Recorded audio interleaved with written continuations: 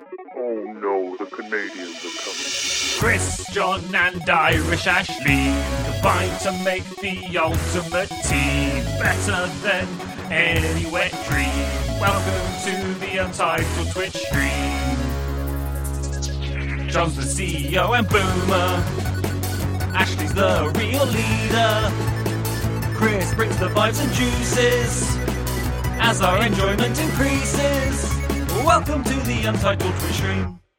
Oh, hello. Hey, everybody. How you doing?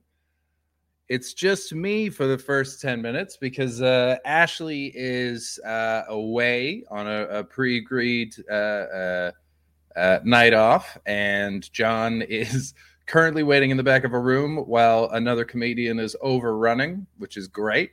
And Jordan Robson Kramer, who's going to be the guest host until John gets here, and then just a wonderful guest, is trying to close down his record store.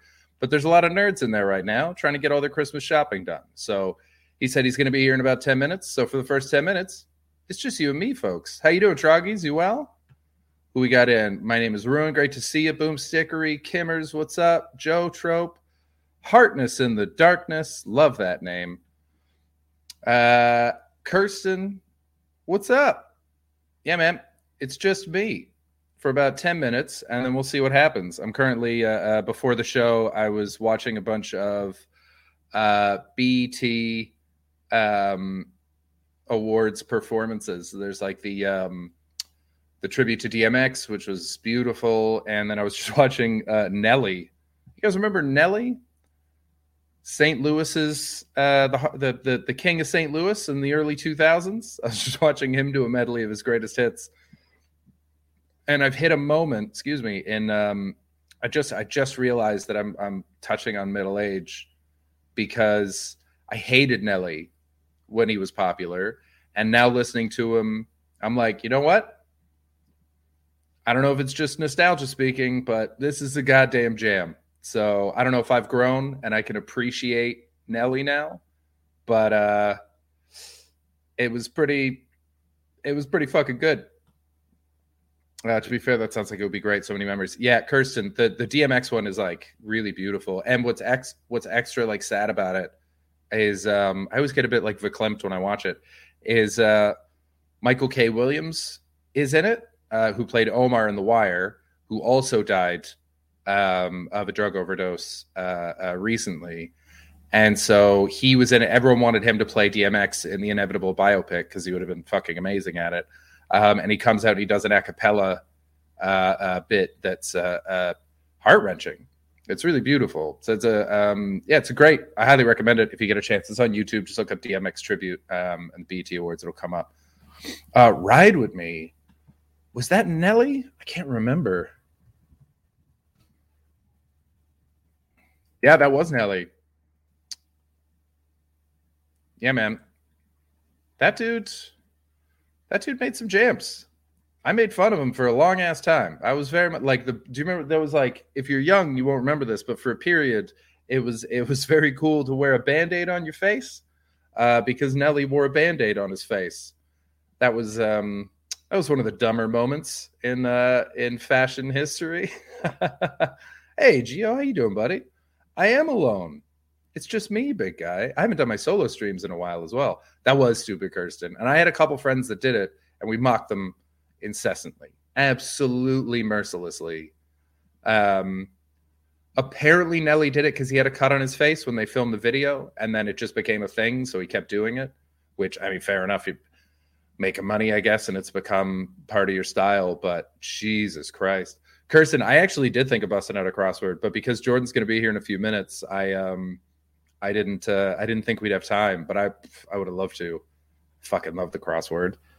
Has anyone still been doing it? If you didn't watch my solo streams, I used to do the New York Times crossword every day. Hey, Gareth, what's up, buddy? I used to do New York Times crossword every day on my solo stream in the afternoon, and it's a lot harder when you don't have 15, 20 people helping you out to get all the answers. Gareth, how you doing, buddy? Are you doing Christmas gigs? Are you getting overwhelmed by the monsters? that are Christmas gigs. If you guys don't know, Christmas gigs for stand-ups. By the way, if you have any questions you want to ask me, anything that that crosses your mind that you'd like to know about me or think I might know about the world, just let me know. I got a fair few. Just had a bunch canceled for the next week. Oh, is that because of the new Sarah K? Thank you so much for resubscribing. You know we love you, Sarah. You're absolutely wonderful. Very much appreciated. Gareth, are those canceled? By the way, if you're not following Gareth Wall, follow Gareth and check out his stand-up. He's so goddamn funny and a fantastic streamer. So watch Gareth. But nothing to do with restrictions, but that might happen. So what are they? I was just reading up on them today in the news because I don't just do the crossword in the New York Times. I also skim the headlines. And I was reading about it, and it sounds like it's pretty low key compared to what we got here. It's just mask mandates and fucking vaccine passports. That's easy. In Canada, everyone's doing that. You have to show a vaccine passport to get inside anywhere that isn't a takeaway. Back to work. Oh, is everyone going back to working from home? Oof. WFH for most people, I think. I don't know what WFH stands for. I feel very old right now. Every time there's an acronym that comes in, work from home. Work from home. Figured it out. Still got it. Hey, young at heart. All right. Omicron, it's the new strain. Scotland had announced work from home a week ago. Oh, okay. And so everyone's going back. Are places shutting? Like, because I saw they're just putting mask mandates in for nightclubs, which is funny. That's going to be. If I can't imagine being on ecstasy and having a mask on my face, because that would either be so fun and feel like, oh, it's so good that it's touching, or infuriating because all I want is my fingers on my face and I can't get there. All I'm getting is more COVID by touching my mask. We canceled our company party that was going to be in person and going online. Gio, I did stand up for an online company party 2 years back, and it was fucking weird. Like, the crowd were nice. The show ended up being much nicer than it needed to be, but I felt real bad for the workers there. I was like, this sucks. Just fucking go to a park. Just get everyone hammered in a park. Like, it's strange. What are gigs like right now, Gareth? Because like John's over there and he's angry, but John's angry at British people in general. So it's tough to tell how much of it is, British stuff, and how much is, something else. Oh, speak of the devil, John Hastings. Hey, buddy. Oh, hi. Hey, buddy. I thought I'd just check in on you. All the comedians are on stage. I've got the green room to myself. How you doing? That's a green room that I recognize. I'm good, man. You were at Glee Birmingham? That's right. Yeah, that's a fun club. Fucking love that club. How's the show going? I heard one of the acts is overrunning, which is wonderful for a show that started half an hour late. That's pretty cool. I'll have you know it started 15 minutes early, as it turned out. Where's Jordan? I thought I would pop in for some record chat. He's on his way. He's got a bunch of people doing Christmas shopping right now, so his store is like busy. And he sent me a message being like, "I'm trying to kick people out. I'll be there in like 10 minutes." I just got a message from him saying he's a few minutes away. I'm glad I jumped on. How are you feeling Christmas shopping wise? I have to do all of my Christmas shopping tomorrow. Buddy, I don't know, man. My dad, I don't know what to get for my dad. I don't know what to get for my brother. I have no idea what to get for his girlfriend. And then I do a Secret Santa with my friends, and they're all really fucking good at it because they've been buying gifts for each other for years at every Secret Santa. And so there's like a built-in way of doing it. And I got the hardest one to shop for. I don't want to name who it is just in case they're watching. But it's a secret, right? But it's like, but I'm absolutely just looking at it like, what the fuck am I going to get these people? I'm a big fan in Secret Santa of gift certificates, and we can open this up to the chat. But an Amazon gift certificate, I got like 3 of those for my birthday, and it's the best. Is you're like, you can get groceries, you can get food, either way. You're getting something. But this is like, they go real personal. They get stuff that is absolutely for that one person, and they're very fucking good at it. Because these are the guys that are like, you haven't been here, so you're not part of it. It just feels like you should be part of it. That's right. But I am, like, I signed up for it. They asked me if I wanted to do it, and I was like, yeah, let's do it. It's like a big thing, and I love these guys. I've known them forever, but they hang out every fucking day because they're all still in the Lower Mainland. LED hat, Morph, what a great idea. I still feel so sad about that LED hat. God, Hemi says happy birthday. Thank you. Is it my your birthday? I don't It think is not. your birthday. It's not my birthday's in July. There you go. Oh, I totally celebrate my birthday. I always wanted my birthday to be around Christmas. My mom's birthday is around Christmas, and she always talks about how horrible it is. But it's like I just like it because it's like boom. You know what I mean? Like in and out. You're done. It's in and out. I always wanted my birthday to be on Halloween. That would be the greatest day. I mean, that'd be cool because especially if you're a party throwing person, then you got a double whammy party. It's going to be a big fucking deal. It's also, you're guaranteed people, if it's your birthday and your Halloween party, everyone has to go to that party. You've superseded. Yeah. But then you have to throw parties. That would have been a nightmare for me. Speaking of people who love parties, Jordan Robson Kramer, everybody. Are we partying? Oh, my. Jordan, we're partying, bro. I'm going to throw on some of those records you sent me, and we're just going to show each other our boobs. Are you backstage? Are you at a live party? I am. I'm at a comedy gig in England. There's the last act's on stage right now. I just jumped on to see how Chris was doing, because even though I'm not near any of my setup, I just can't let go, and I worry about the little guy. And I'm glad I did, because vinyl is still it's still a market, so you couldn't kick anyone out of your store. Is that what was happening? Oh, you froze. God damn it. John's gone. That was cool. How, Jordan, you're a little quiet. Can you turn up the mic in your settings there?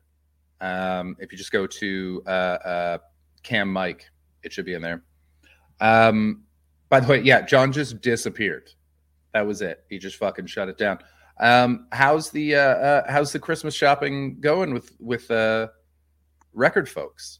It's nuts, man. I don't know what to make of. Is this better? Yeah, better. Okay. Yeah, I don't know what to make of this job anymore. Elaborate. Well, there comes a time of year where cheeks get all rosy and tinsel goes up, and your clientele just doubles because you have people coming in from the suburbs who don't know anything about records, I've never been to your store, and just want you to be the alternative to Amazon. So you kind of you don't have to cater to any of that, but any small store that wants to stay afloat these days, you get a certain amount of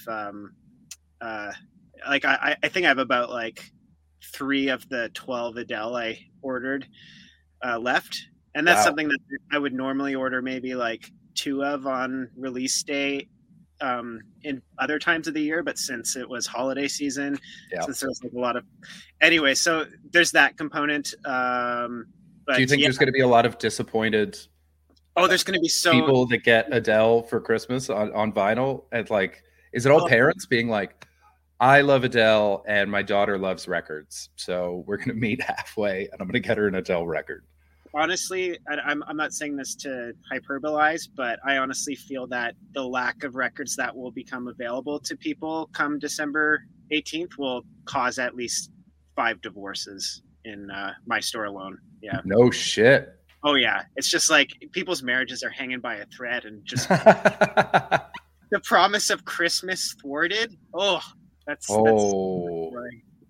is that so? Are people like? Is it just like tense couples being like, I think he likes Miles Davis.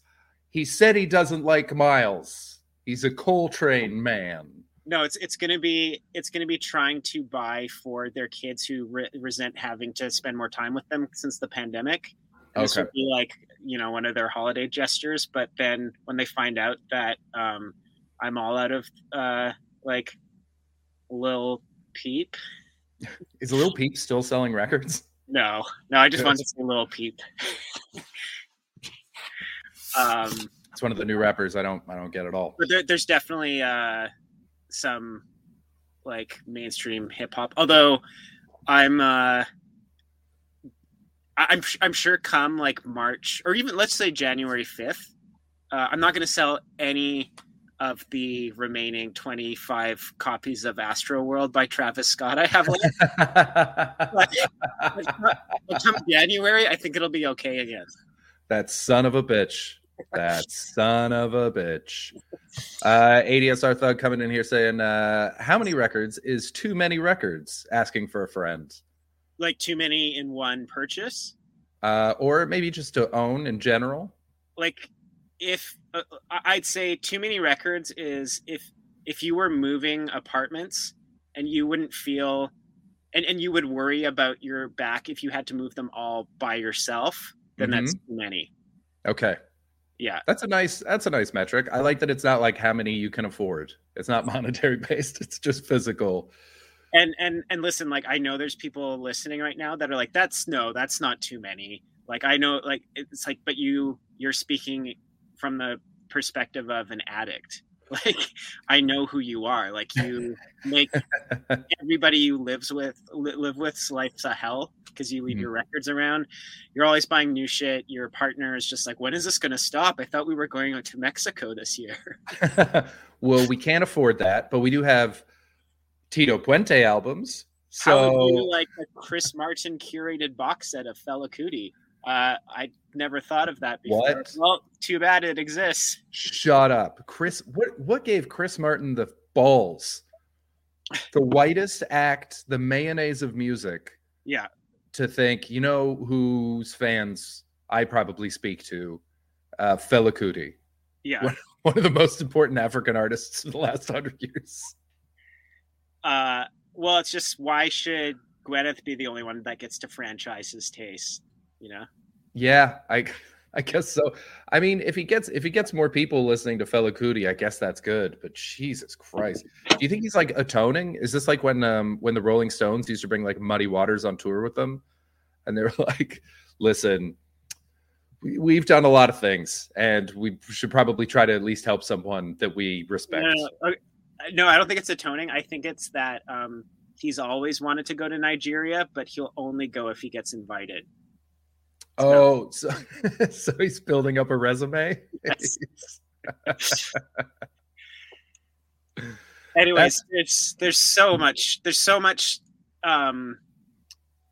problems with vinyl right now, and it's they're funny to me because I don't actually really worry about a store my size, but for people who've based their whole business model on getting everything in, they're fucked. Whoa, what's wrong? Oh, just before we answer that, my name is Ruin says they saw Fela Kuti at Roskilde Festival 2 decades ago. Amazing. Damn.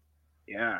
That would have been fucking awesome. Live, I mean, most of the records that are out are live recordings anyways, from what I seem to remember. I think he's done some studio ones for sure, but live seemed to be where it was at. Yeah, I think so. Like the one that I listen to the most from Fela is an album he made with Roy Ayers called 2000 Black People. That's only like 5 tracks, but the title track is, I think, 22 minutes long. My favorite Fela Kuti record is Remain in Light. I don't know that one. It's by the Talking Heads. Cool. So what are the big sellers this year? What are people getting?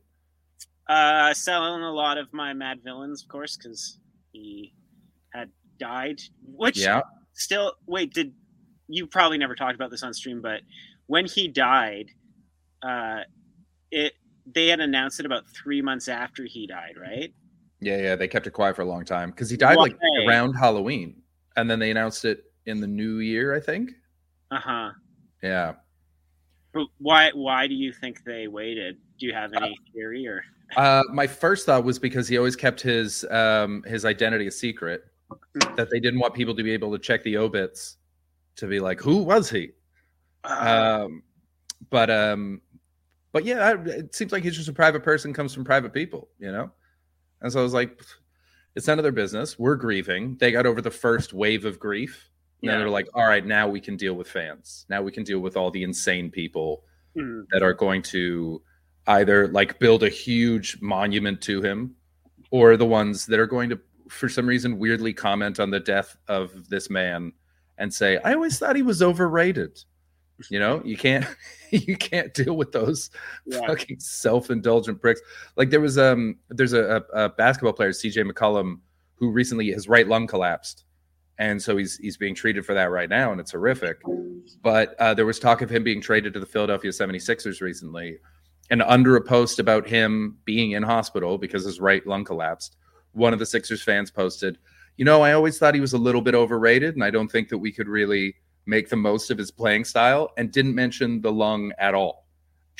Just talked about trade rumors. I was like, who is this for? Why are you like this? Where's the heart of sports anymore, huh? It's fucking wild. It's actually kind of sweet. It's some of it's very nice, but those guys, like when you're the family of a famous person that dies, I feel like if you have any control over it, it's like the reverse Kobe.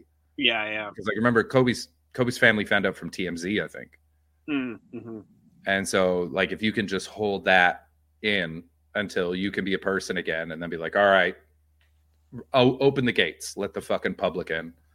I feel like I'd wait as long as possible. That sounds like totally reasonable and what most normal people would do. But since a man who made a whole album dedicated to the joy of eating food. That album's sick, though. Food. Yeah. Food no, but I'm saying, like, considering that that Doom was such a sort of pioneer, I feel like he could just register his previous, like, basically I'm trying to say that he's not actually dead, and they're just trying to boost the sales. He's on Tupac Island. Tupac is he's not dead. It's just his brain is alive in a vat still. Sweet, full Futurama style. He's Yeah, just freestyling in goo. Yeah, until Ye can get it put into his head. Steve Mooney's got a question. He says, when a major singer dies, how much of you is happy that your sales will go up? Oh man, I've always worried somebody would ask me this question. Wait, I'll bring it back up. Oh yeah. I mean, okay, let me put it this way. There's people that have made music that I have no feeling for, that when they die, I'm like, oh, good. Like, I'll be able to sell all these fucking Ted Nugent records or something. Yeah. But then there's other people who, like, if I'm a fan of, like, somebody like Joni Mitchell or Prince or something, but Joni Mitchell's still alive, and I'm sitting on a bunch of her records. And it's not because I think she's going to die soon, though I am aware she is 70. I just want the people who liked her music to be able to get it too. So it's like a little, like for older artists and stuff, but then like random people who die too young, and I don't know. I mean, most of a record store, half of it is just filled with dead people's music anyways, right? Yeah. Have you ever like when someone died like that, had people come into the store crying? Yes. Although it's not actually an amusing story. It's just because it was a singer from here named Lhasa DeSella. Yes. And she died. Okay. So the people who were upset about it were actually people I knew. So. Yeah. That was wild. If you're in Montreal, I don't know if are they still doing the Lhasa concert? Yeah, I think they did one recently, maybe even. Yeah. Okay. Yeah, Lhasa was a local artist who died tragically young. And they started running cool fundraising concerts for her and celebrating it. And she died, I think, before I got to Montreal, but I got to know a lot of the people in her circle. And so like I heard a lot of stories about her, and she meant a lot to the music scene there, which is always nice to see. Well, she was also one of those artists because since she sang in Spanish, English, and French, she had loyal fan base here in Montreal, really big fan base in France, fan base in Spain, and a fan base in Mexico. Wow. So she was able to kind of tour the world just on that alone. And That's it awesome. was and she was like raised by, and I know this because I at the time that she died, I was dating her half sister. Hmm. But yeah, like she was raised by a Mexican American family, but then moved to France, where she came from this totally intensely creative, artistic family who, like, two of her sisters were in like this traveling circus in Europe. Holy shit. Anyways, yeah, totally. Like it wasn't like some affected thing singing in 3 languages. She was like one of those people who actually just grew up speaking 3 languages on the reg. So, What was her last name again? DeSela. So those are 2 different words, DE and then SELA. There we go. I just put the name in the chat for all the channels if anyone wants to check out Lass's music. This is good stuff. She's a talented lady. Have you ever had someone come in and be like, "Can you believe what happened to Smoke Perp?" And you're like, "Yeah." Yeah. No, although I did have somebody, and I actually thought I had gotten like rid of them at this point. And this isn't like some political like try to be super woke thing. It actually comes to down to just not wanting to deal with the hassle of, like I have a comedy section. Mm-hmm. You know what records you won't find in there anymore? Yeah. I'm guessing some about my brother Russell and it's Gallagher actually, because as an audiophile, like they could never get the sound of the watermelon exploding right. The funniest thing that Gallagher could have done, if you're not familiar with Gallagher, we're going to watch a Gallagher fucking video right now. But the funniest thing in the world that Gallagher could have done is only released audio albums. Yeah. But you could see it working if he worked with like somebody from Looney Tunes studio. They just add all these sound effects. Like, now I'm gonna smash a kumquat at the end. That would have been brilliant. Oh my god, I would have loved that. So this is Gallagher's go-to bit. Gallagher was one of the biggest comedians in the world, and he was Oasis's dad. God, I wish that was true.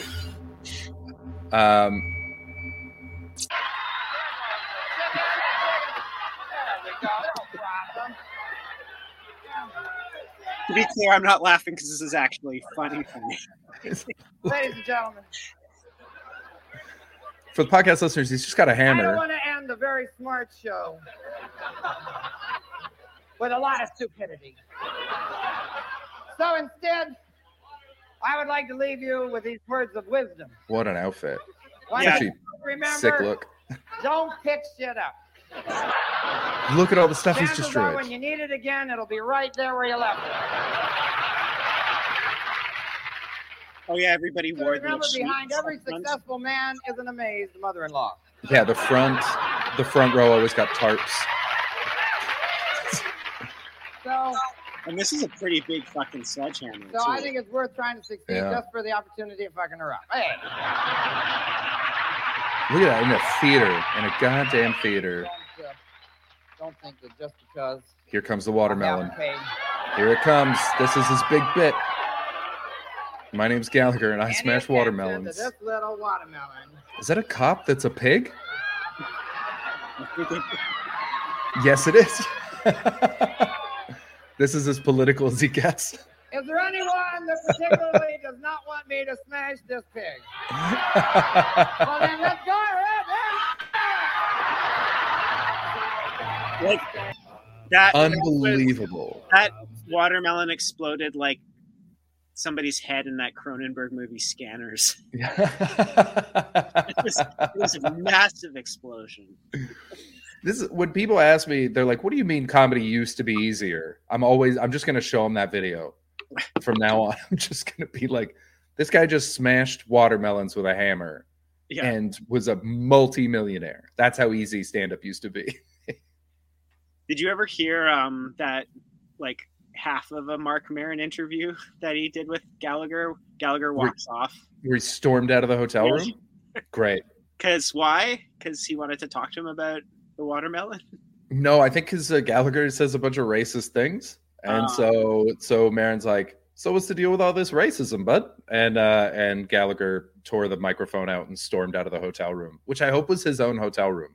Yeah. I never found out whose room it was, but God, that would be wonderful.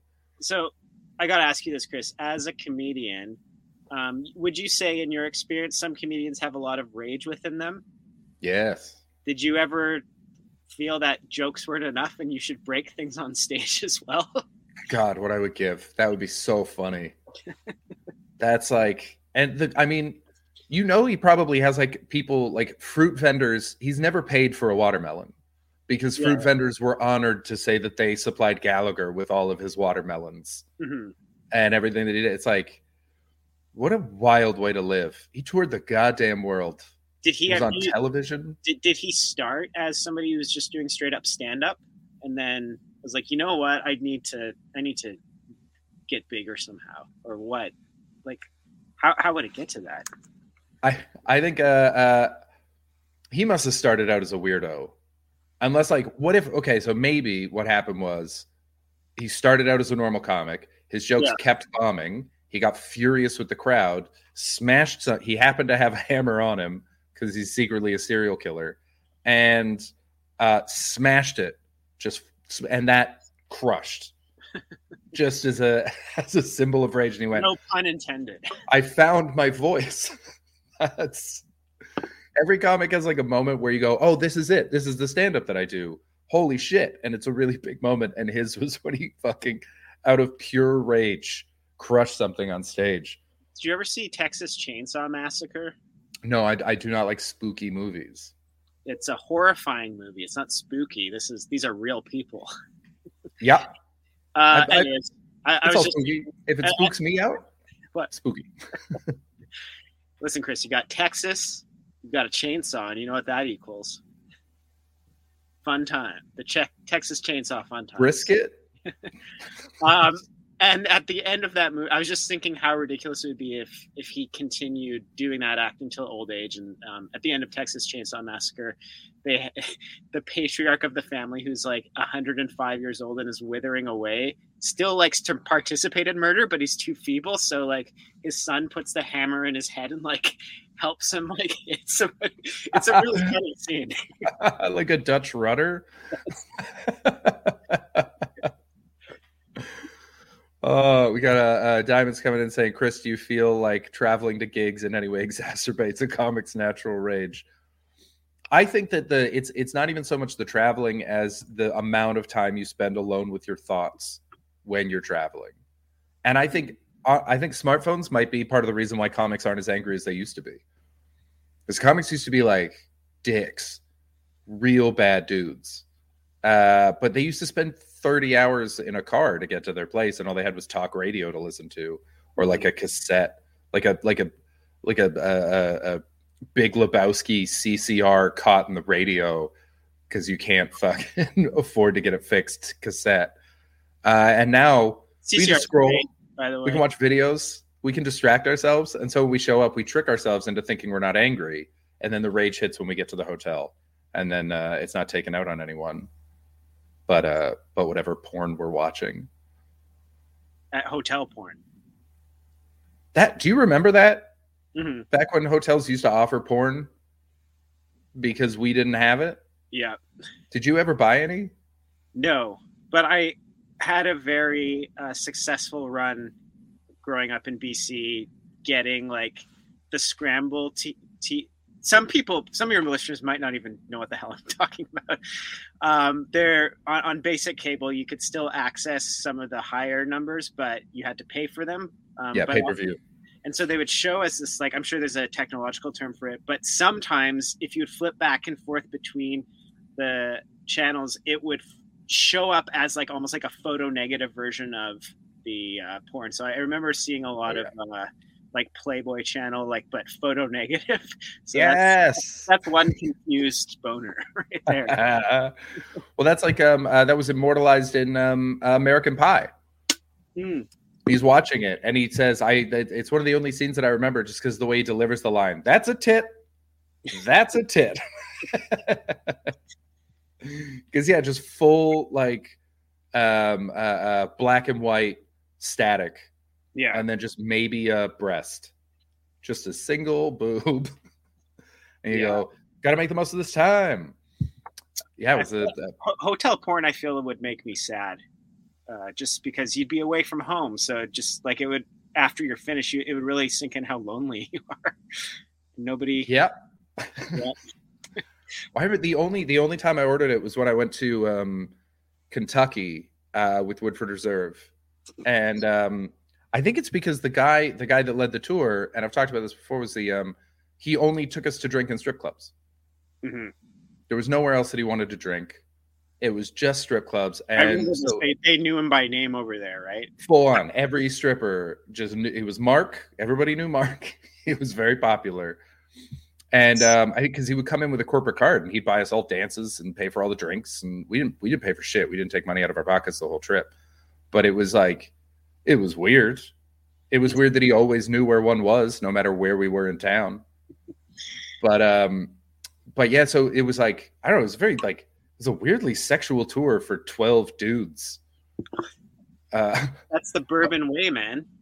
But I remember because it was like, I was hammered every day because it was a whiskey tour. And then I'd get back to my hotel, and I remember ordering porn on the hotel TV and putting it on my room. And so Woodford Reserve has paid for porn for me.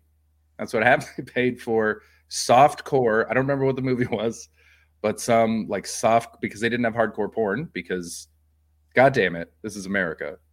And if God wanted you to see it, he wouldn't have put it so far from your eyes. But man, if you get big enough in the comedy world, I think you should offer that as one of the blurbs they use in their ads. This company paid for my porn. Yeah, the only thing I remember from it was that it wasn't my kind of porn at all, because it's not like you got to watch a preview. Mm-hmm. It would just be the name. And so you had to guess. There would be the name and like a poster, and you had to guess. And every single one just had like that like 90s style of like Pamela Anderson-esque ridiculous fake tits. Yeah.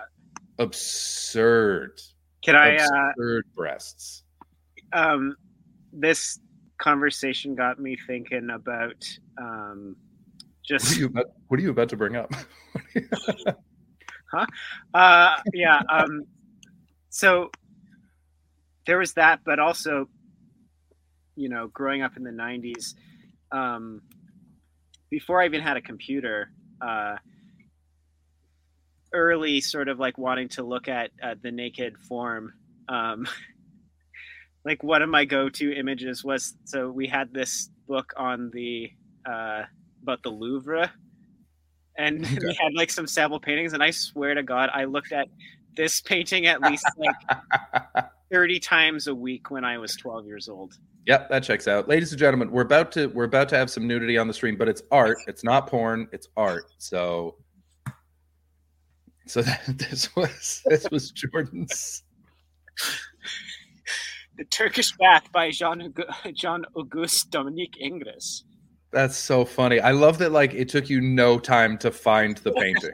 You knew exactly what it was called and where to find it. Yep. That's a tit. But that's like now that I'm an adult, I'm like, I don't think this place actually ever existed. This is like the ultimate male fantasy I've ever seen. Yeah, they're all so closely packed together, and they're like snuggling. One of them's playing a lyre. Yeah. What is this place? I mean, it's got to be a brothel. And they got some tea going on. I don't know. I think I think this is just, you know what? I choose to believe that this is what happens when a bunch of women are sick of men's bullshit. They went in here to avoid the male gaze, but unfortunately, as we can see from the circle shape of the painting, there was clearly a peephole in the wall, and this artist sat outside and painted this beautiful thing to immortalize their moment of privacy. Anyways, I love the idea that he Porky's this. A lot of people had Playboy that they hid under, or that they found under in their dad's bedroom, but I had the Louvre and bookshelf. Wait, I remember my grandparents had a book of like old paintings, and it was just sort of prints within it. I can't remember who the artist was, but it was sort of fantasy-esque, so there were like dragons involved as well. And in one of them, there was just a naked woman rising through the water. And I was 10. My cousin would have been like 16 or 17. Yeah. And he found that one, and he showed it to me. And it was the day of my sister's wedding.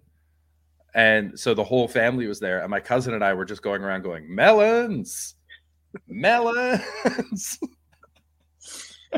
Did somebody have to give you a talking to? No, because they didn't see the painting. It's not like we were carrying it around, showing it to everybody. We took a look, and it became our inside joke. But I mean, I can't imagine that we were especially subtle, but it was still would have been a reach to be like, that 10-year-old's talking about boobs. Yeah. Was this truth coming out of her well to shame mankind? Oh, what's that? I haven't seen that painting. Truth coming out of I think her. that's the name of a PJ Harvey record, actually. Oh, what are your recommendations right now? Music-wise? Yeah. Oh man, depends on your mood. That's so funny. What do we got? I'll bring it up. This is great. I didn't know that that's what this painting was called.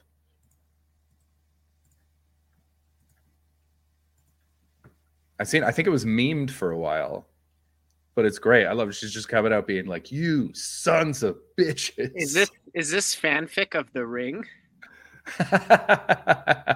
She's even got like, I don't know if you can see. I'll zoom in a little bit, but can you see like the little? She's got something to beat us with. Yeah, it's a cat of nine tails or whatever that's called. That's so funny. Look how mad she is. You fucks. Wow. Doesn't Jesus get beat with that in Passion of the Christ? Yeah, they really lay into him. Really lay into him. Who the fuck threw this broom into my well? Still doesn't explain why she's naked. But yeah. What music recommendations have you got? A lot of record stores that I used to go to would do best of 2021 lists. Is Phonopolis doing one? This shit's kind of stressing me out because there's a local radio station that wants my best of this year. And I usually don't get them in until the last week because I like make a preliminary one and I'm like, that's the list. And then I'll remember something that came out earlier. But off the top of my head, I mean, this is all over the place, but I like that last. Stop shouting melons at me while I have a bath, you little perverts. Yeah, I tell you what, I'm just going to say, the last Taylor Swift record 10 times. How about that? Oh, really? Yeah. The re-record. Taylor's version, yeah. Yeah, Taylor's. Yeah, is that the one of Red? Yes. Okay. Yeah. Absolute all-time favorite record, and so much so that it's going to fill up all the spaces. And if you find it weird that it's just like a white person that I'm giving this award to, it's because I feel the more Taylor Swift we can sell, the more her market will bottom out and they won't be able to press her vinyl and then we'll never have to hear from her again. So. Oh, okay. So you're playing the long con. Yeah. So yeah. you don't feel that strongly about the music of Taylor Swift. No. I was gonna say I was very surprised. I was like, damn, now I have to listen to this new Taylor Swift album because if Jordan loves it, that would have been shocking. Do you guys have a lot of English listeners? Yeah. There's a lot of. I think most of our fans are in the British Isles, at least. Yeah, I've liked a lot of stuff coming out of London this year. Last year, Irreversible Entanglements record. They're kind of part of this whole jazz scene. Who was that? Sorry. Irreversible Entanglements. Irreversible Entanglements. Okay. Yeah, that's a good record. We got raided. Ooh. Questing time. Thank you so much for the raid. Welcome, everybody. We're talking to Jordan Robson Kramer about the best albums of 2021 because he owns a goddamn record store. But first, time for a raid video. Suck my beer, try and so raid.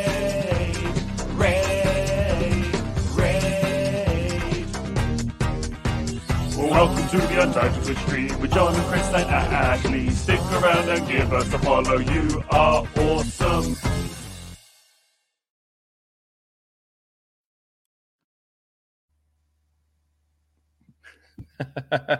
Welcome, Raiders. Oh, perfect timing. Cast Joan Cusack more. Meanwhile, Jordan's name is John Cusack. Even now, we are ignoring Joan.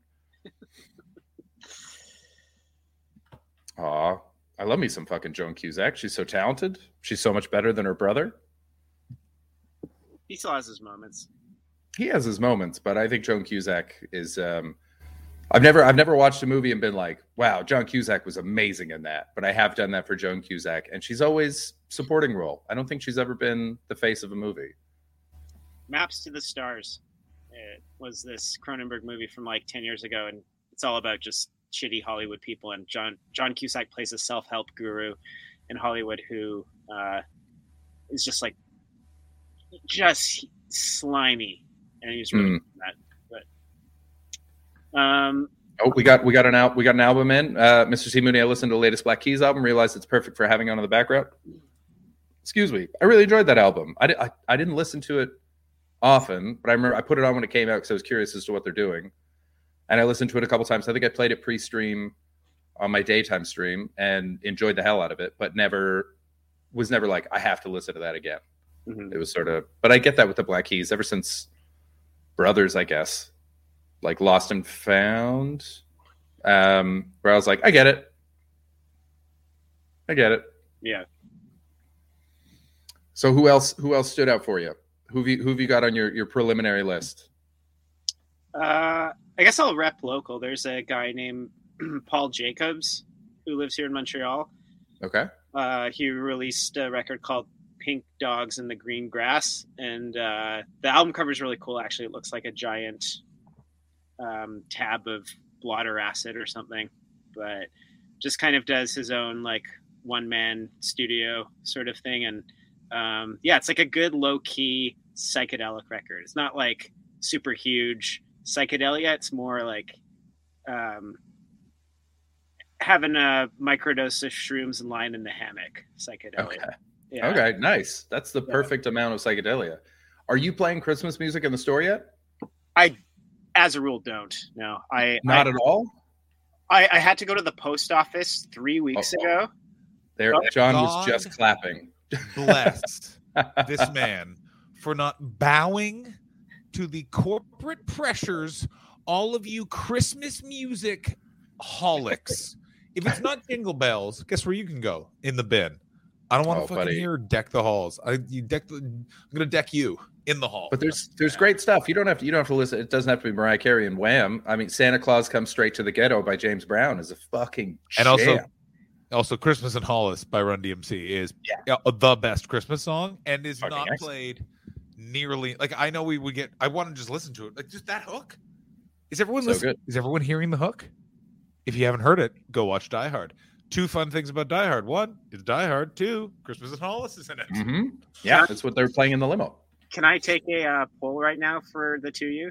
Mm-hmm. Yes. Where do you honestly stand on Simply Having a Wonderful Christmas Time by Paul McCartney? I gotta stand for it because it's very catchy. Yeah, like it's in my head now.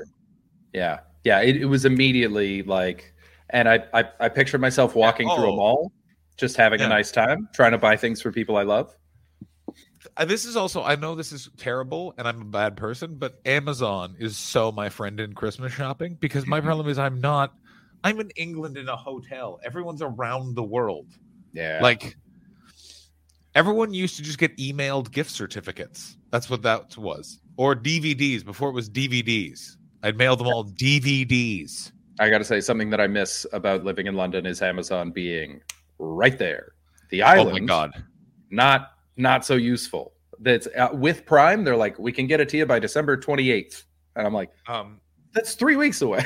This is LA is wild. I've had it in 2 hours. One of them was like because LA is just an Amazon depot at this point. Like it's just an Amazon depot. Okay. And they rocket deliveries. It is wild. Remember like when we bought all of our setup? Remember that week when we just went, all right, we're doubling down. Yeah. All of your stuff like dribbled in and all of my stuff was like boom there. Yeah.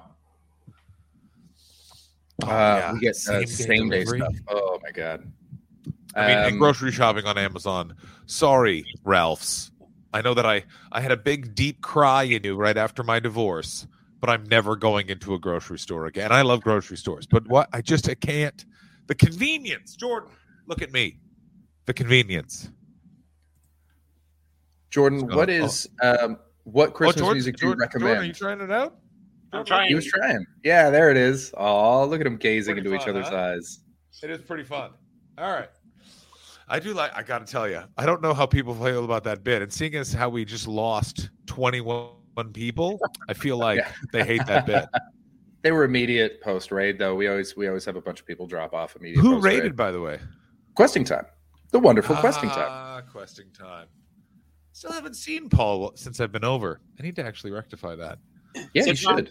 In answer to your question, I had this experience 3 weeks ago where I had to go to the post office to mail off some records for you.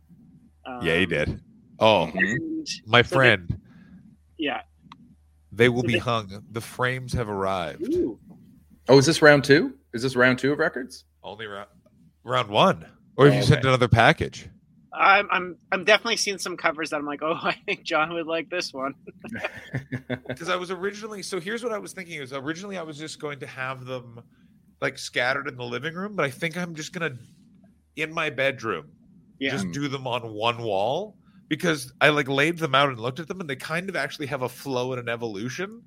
And also they just look so fucking stupid.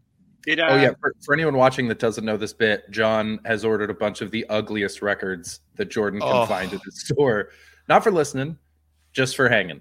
I don't have the records. To save both of us money, Jordan took the vinyls out. It's just the sleeves. What did you do with those records, Jordan? You know what was interesting about this? It's that there were things that I was like, oh, I have to give this to John, and then I realized I had no idea what it was, and so I'd look up the band, and then it would be like, oh, this record's actually worth $50.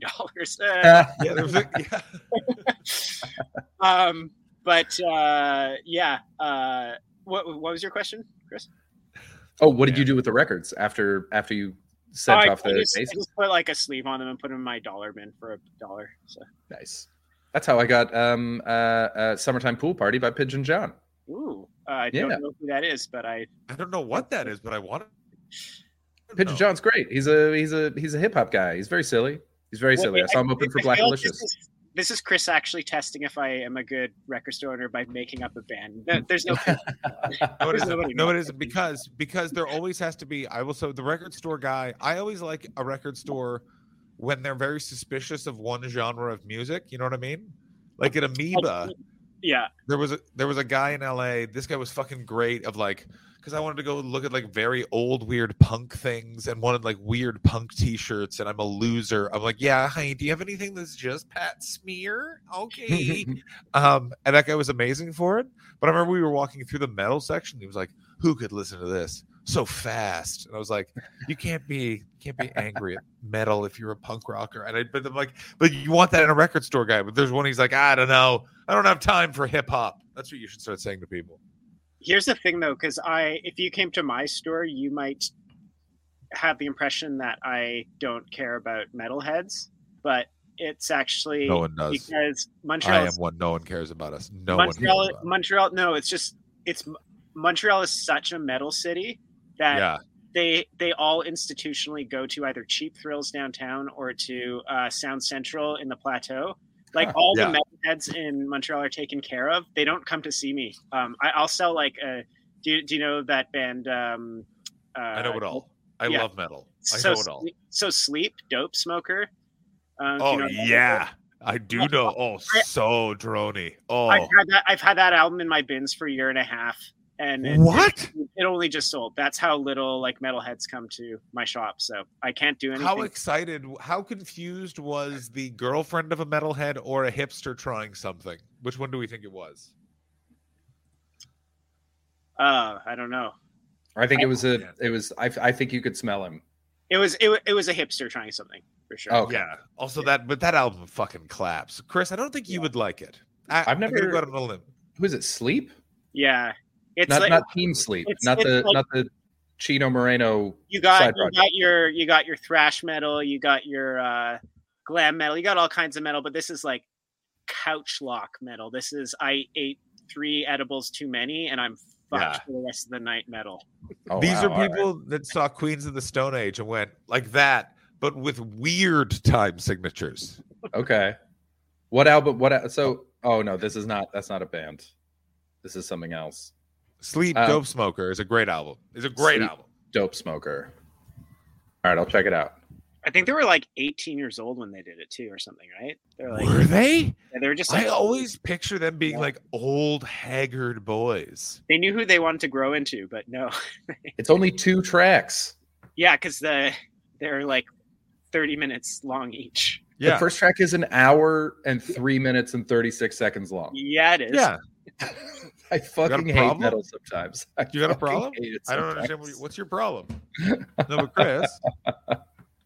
Chris also, he'd hate prog rock too, I think. Chris, if I've ever met anyone who hates prog rock, it's Chris. Prog rock is, I can't really sit through it. It makes me laugh, but I can't. Chris, I'm not put on Rush. Vita da Strangiata. Is that what it is? I can never pronounce it. Who's the keyboardist who plays like 1,000 keyboards and wears a cape? Oh, that's it. That's in Yes. Yeah. We're not listening to Yes. Yes sucks. So I saw that guy live with a friend of the show, Garrett Millerick. Because why? He was closing a music festival that we did together. Rick Wakeman, thank you. And so we went to go, and Garrett fucking loves Rick Wakeman. Oh my God, Garrett! Here's the thing with Garrett. What I like about hanging out with Garrett is Garrett's gonna white rhino the conversation a little bit. But if Garrett loves something, he loves it. Like, do you understand? Like, I am like he goes hard. Like, his wife is very lucky in that she's just married someone that like his wife can turn up covered in blood, and he would be like, "Do I just need to say you were here, or I just don't know anything?" Like, there wouldn't be even. He doesn't need to know. You know what I'm saying? Yeah. But his wife, of course, he likes. Yes, of course he does. King loves them, and it made me laugh so hard going to that show. So, like, if you haven't seen Rick Wakeman has, I think he had 12 keyboards. Oh, fuck yourself! Like an Elton John in the 70s type outfit, just a huge flowing cape and big stupid glasses and a silly hat. Okay, he played good shit on those keyboards, but it was like put on. I sat there with Sarah. It was all 3 of us. Sarah came, Garrett's wife, Garrett and I. Garrett was in the middle, and Garrett was just so involved. And Sarah and I occasionally would just look at each other and be like, why any of this? It was at a stadium. People were loving it. Not for me. Not for me. Garrett and I had both read, we read a book called Running the Light. By the way, anyone out there who is looking for a view into being a road comic in these times. I haven't read that yet, but I want to. It's supposed to be great. That's Sam something. By Sam Talent. It was like reading thoughts of mine. Oh, by the way, here's a big highlight of my day. So I've caught a cold. So I took a COVID test, obviously, and misread it. So for 45 seconds, I thought I had COVID. Fuck. Where did you go? Where did you go in those 45 seconds?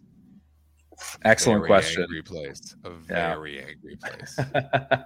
I was thinking about you today when I saw that the UK has put in a bunch more restrictions as they next haven't. Wednesday. And I was what if John gets it right before he leaves and he's stuck there for 2 weeks? What if the day that you have to get your traveling PCR test is the day you get it? I gotta tell you, like, at this point, like, I'm like, I am on borrowed time, ladies and gentlemen. I'm all but just calling COVID a cab. But also, here's the thing. I'm Moderna, which everyone's going is the best one. Damn right. Boosted. And I wear a mask. Yeah. And at this point, nothing. So great. Guess what? System works, fuckos. I'm sorry. You know, attention, conspiracy theorists.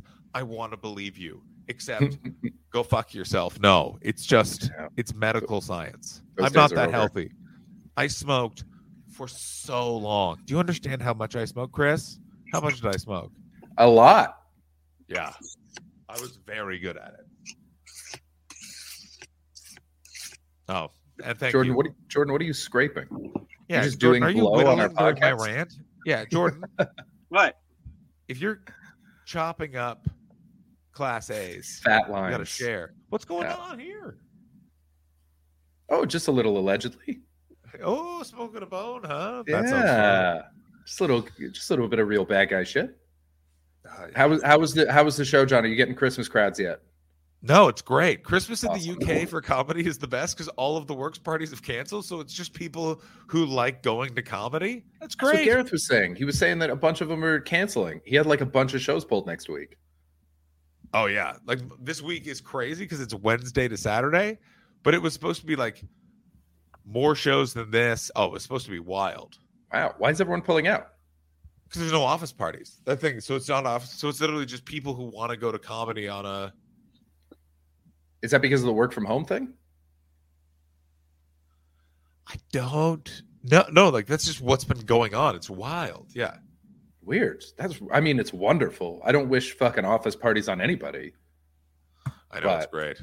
I This only is, just now realized that Joe Lycett was in the other room, Ha! and I didn't go say hi to him. I totally don't want to. Yeah,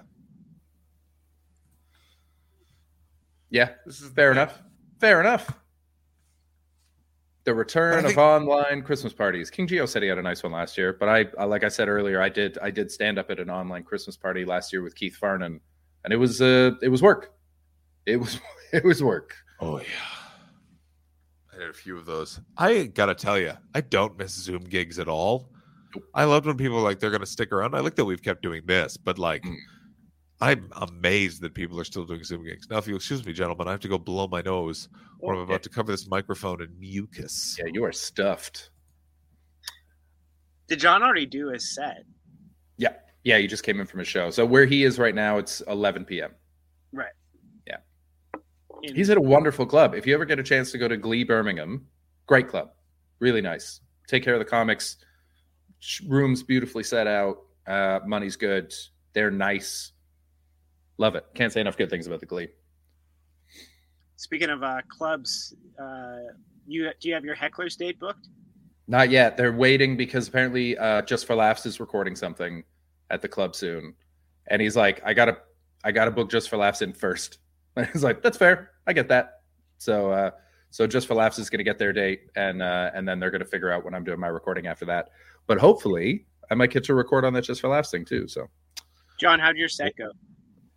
It was good. I was hosting, so it was always very comfortable. John Roberts is the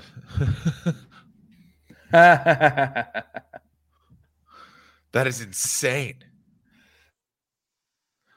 Anyway, I show was fine. I was hosting, very like a couple of wild cats and one group of people that were real dicks. Threatened cancer on them. threatened. One of them, yeah. How I do you do wish that? you cancer.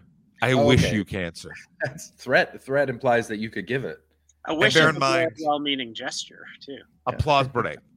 This is don't fuck with me. I got an applause break, and I literally like so one of the, I was like, oh, you guys are gonna talk about this on.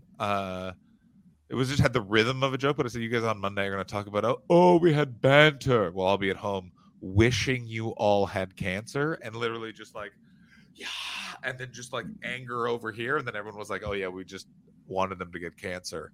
And Yeah. then Well, also you we made a just rhyme. deal with People that. fucking love a rhyme. They like that too. Yeah, People you love know, a rhyme. I An in the moment rhyme. This dude's a genius. That- paint a painting with words. I did. So when I hosted at Heckler's last weekend, and I did crowd work, just fun, playing, getting laughs, setting the show up. And the number of people that came up to me afterwards, being like, "The way you just talked to those people, that was Oh my god, yeah. wow!" And I was like, "They just don't do it here." Well, I think it's also we came up in a place. Now I need water. It's a real John, disaster. so unprepared. Oh, they didn't give me a bottle of water. Usually there's a bottle of water. Yeah. I just ran it and it came right on the screen. We came up in Montreal and Jimbo always insisted the host had to do all crowd work. That's why. Jimbo never let me host. I learned it in the UK. Well, shit on my dick. Pardon me. I'm going to get some water. Go get him, bud. Chris, I was thinking about you the other week because actually it was couple weeks ago, the last time we did a stream together, I went to go to the Brandenburg Concertos by Bach. Oh, that's right. How was Bach? It was great. Like the piece itself, there's like one movement where the ensemble just dies down and it's just the harpsichordist doing like this 10-minute shred essentially. It was like watching a metal solo go off. It was amazing. But afterwards, the group of people I was with, we want to get a drink and ended up at Grumpy's. Nice. And it was surreal how little the place changed, including like the corner where like one of the owners hangs out. I'm blanking on his name. I think his name's like Gern or like. Oh, Gern? Yeah. Oh, he's not an owner. He's just been around. Well, he was like, yeah, it was that same whole crew of people in one corner, but also a newly like disgraced person who got like canceled in the writing community that has just like joined the, not Gern, but just like the whole fray of like sad men. One of the teachers. Yeah. Yeah. He looked rough. Put it in the chat because I can't remember. You know who I'm talking about? We used to see him at Sparrow. I know the two. What are we talking about right now? Jordan went to. Oh yeah. That's what I thought. Yeah. Jordan went to Grumpy's after a Bach concert because life demands juxtaposition. All right. And he said that he was blown away by how little it had changed because it is a time capsule. Yeah, it doesn't change. Gern was in the corner with a semi-recently disgraced creative writing teacher. So. Oh, is it the guy who I think it is? Probably. It's in the private chat. That dude sucks. Nope. Yeah. I remember because he used to come into Sparrow all the time when I was working there. And I watched him be a young woman's rock bottom where she was like, go fuck yourself with this story. Not that one, the other one, his like acolyte. I know the one you're talking about. He was also disgraced, but he wasn't the one in the bar. But yeah, so it was the this girl. She used to come in on the poetry nights, and she was like hippie, like one of those just loose, flowing everything, writing stuff. Weirdly, regularly, like very sheer shirt with no bra. I don't know what sort of sexual liberation thing she was going through, but she was hooking up with this guy who was her teacher. She was probably 19, and this fucking dork. There you go. That's the one. This bully. That's the one. Being. Oh, gross. So she goes away. Can I just quickly say it's such a beautiful thing to watch the deep well of disgust that John is able to dredge up for these things.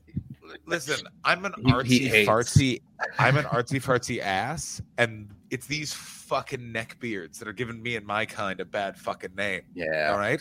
Yeah, I have a favorite World War I era playwright because I like those kind of plays, not because I'm trying to fuck anyone. Yeah. Do you remember that movie Sideways? Yes, I do. This movie is like it's like if they made a sequel to that movie and you find out the guy's just like a fucking creep. Yeah. I always assume everyone played by Paul Giamatti is a fucking creep. I gotta tell you, Paul Giamatti, I saw him walking down the street in Toronto once, and it was like the sun only shone for him. It was the weirdest. He was in like a full white suit, and he was just going, "You're telling me the whole city's just like this?" I'll never forget that. And I was like, what a weird man Paul Giamatti must be. Like, it was so weird. I wanted to run into him when he was filming that movie that they were recording at Grumpy's. Who was the writer that was there? Yeah, exactly. Mordecai Richler. Yeah, that's right. Yeah. So when they were recording that, I was hoping to see him because he shut down my fucking favorite bar for weeks. Did he? I didn't even know any about that. He personally did. They didn't even want to shoot there. He's like, I'm only doing this movie if I can film in Grumpy's. There's a guy named Ram, and I want to make sure he doesn't talk to anyone for a bit. But yeah, Here's the weird thing is that I remember being so much younger than Ram. Like, I remember like Ram was an old weird man. And now we are the same age. This is the problem. You know what I mean? It's also weird too because I feel like dive bars, it's either like an actual dive bar or it's a dive bar that's become popular, right? Because like most bars you go back to that are shitty, even if you go back and it hasn't changed in 20 years, it's because they're working with very low overhead, right? Like, yeah. Like I miss the Grumpies of before it became like a comedian's hangout and everything like that, when it was literally like this weird musicians bar that was like kind of full of plateau hipsters that were Anglo, so they didn't really like drinking there. And like it just became a scene, and then it just sort of always sort of remained there at like that level. And I just liked it when it was like a little, like it used to be a little less quiet. It used to be a quiet bar. Yeah, like you could take it over. Great. We went on a Tuesday. It was actually they had trivia night, but it was still pretty quiet. But they would have not had trivia night on Tuesday. You piece of shit, gloves, buddy. Tuesday, take those gloves off. But he apparently last time I was there, which is 3 years ago, I guess. They were saying that it got popular again. It goes through these like waves. Yeah. Of being like everyone hates it and they go drink somewhere else, and then all of a sudden they go, oh, what's this cool bar where the bartender's so mean to me, and then it's full, and apparently it was just full of McGill kids for the last like year before I got there. And I remember walking in and being like, the reason that I knew they were right is because everyone was polite during Drop the Gloves. Everyone was just listening, and I was like, this isn't the bar I know and love. Oh my God. It used to be, because I did it before they knew it was a comedy open mic. It was just it was just an actual open mic. There were poets. We had poets. Oh, I had poets. We had all that. We had musicians. We had Highland dancers. We had a deaf rapper called MC Puzzle. Have we not waxed lyrical about Drop the Gloves on this very program recently? So we must have. Jordan, do you know what we're talking about? I don't think so, no. That's the Tuesday open mic. That's where we did our performance. Oh, okay. Yeah, so Montreal was such a small scene when I started. Deanne Smith, Dan Bingham, and another guy named Peter Radomski I know Peter. Oh, we all know Peter. Yeah.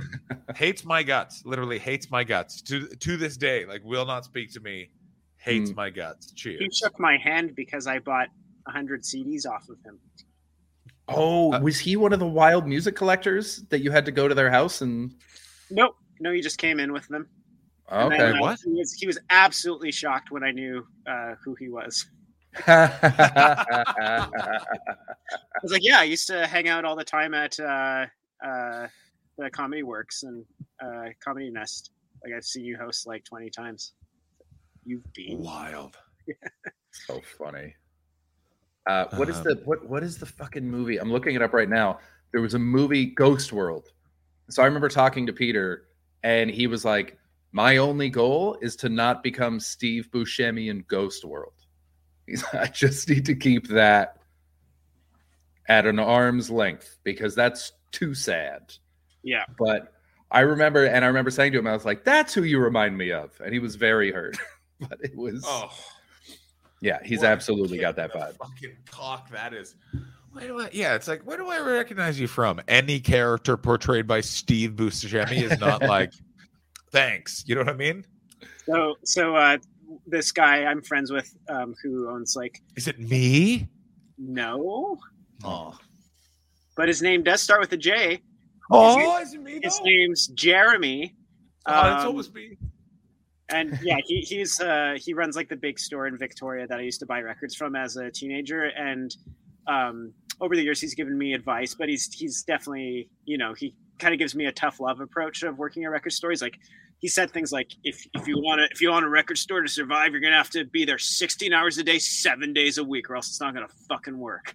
I'm like, okay, I want more out of my life than just that, but.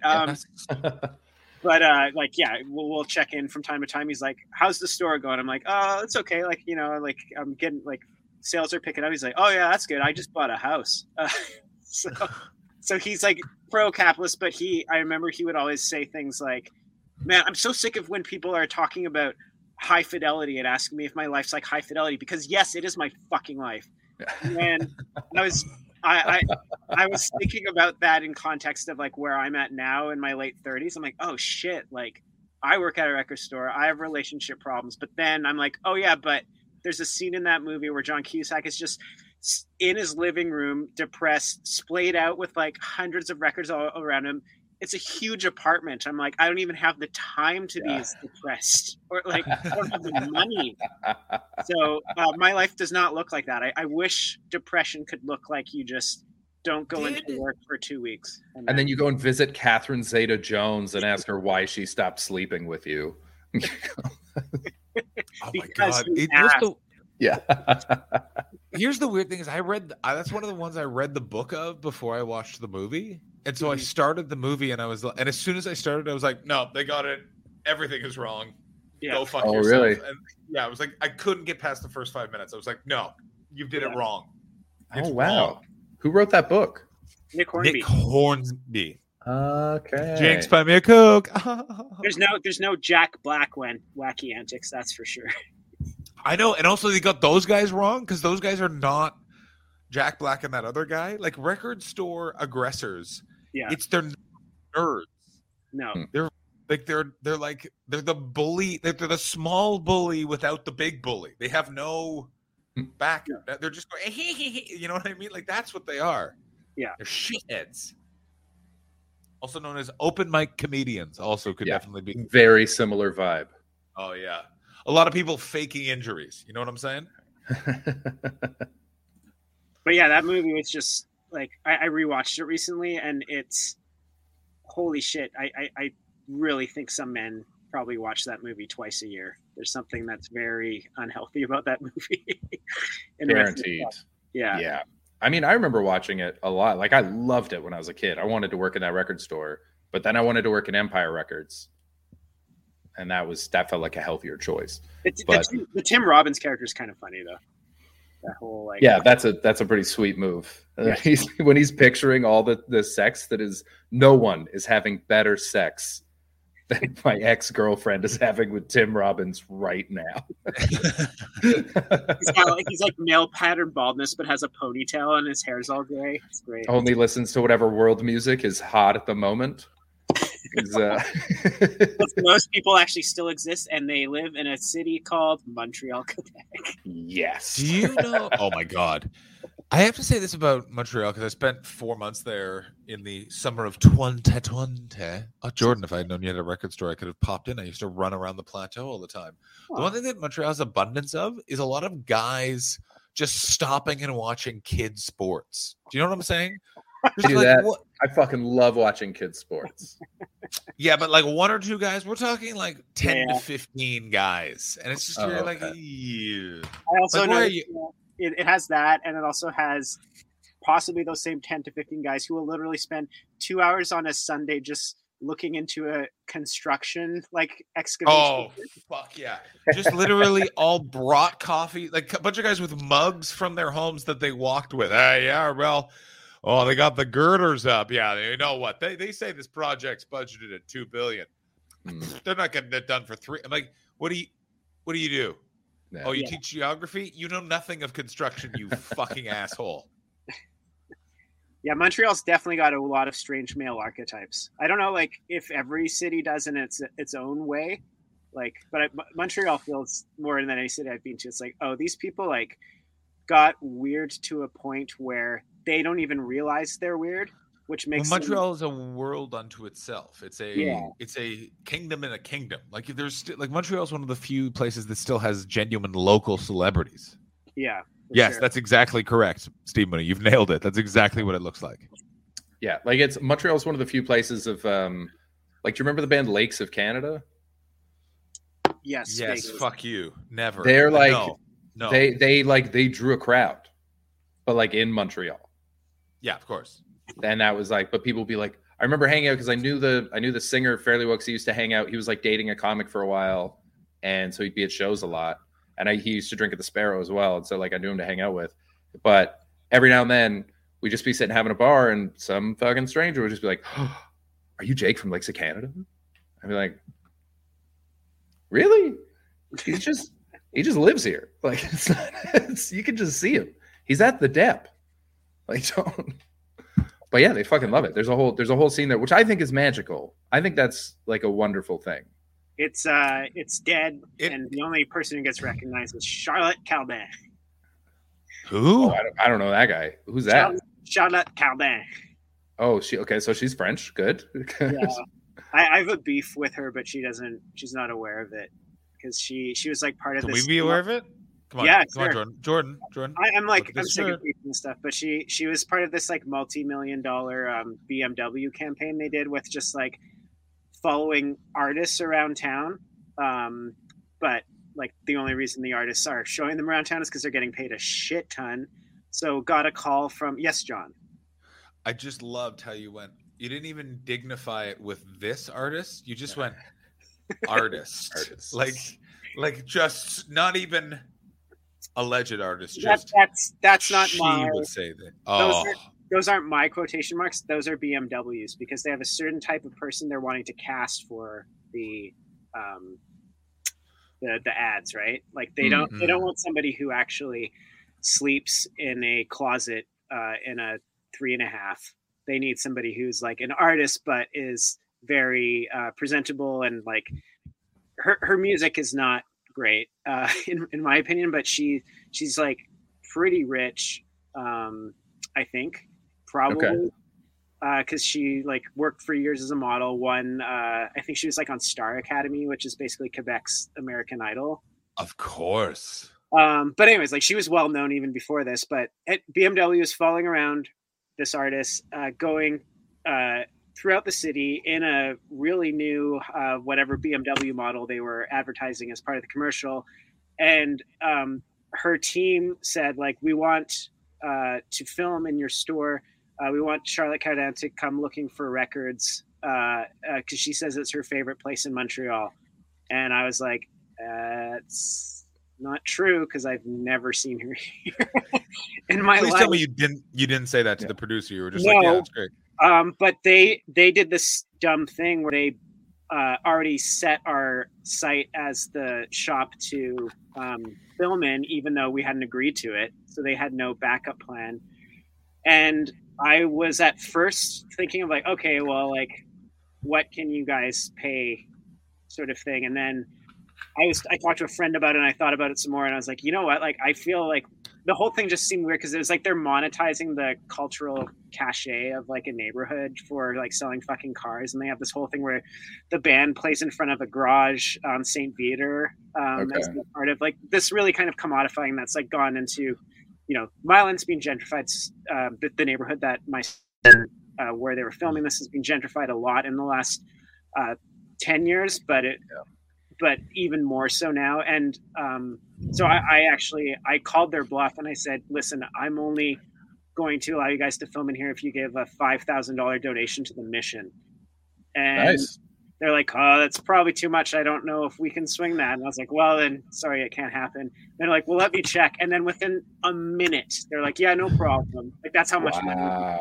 Of course, it's BMW. Yeah, like BMW, billions. we can't afford it. Is that true? No, it's not true. We can totally afford it. Yeah, so we can. They came with a film crew on an afternoon, gave her a record to hold, have her pretend to go through the bins, do a shot of the outside of her buying the record from the store, and then hopping back into her car. And it was like, yeah, like if you watch the ad, it's like structured to make it look as if the person's doing all these things, but it was just so fake. And then, yeah, I don't know. And then I checked out her music too, and the whole package just rubbed me the wrong way, you know? Do you remember which album they made her buy?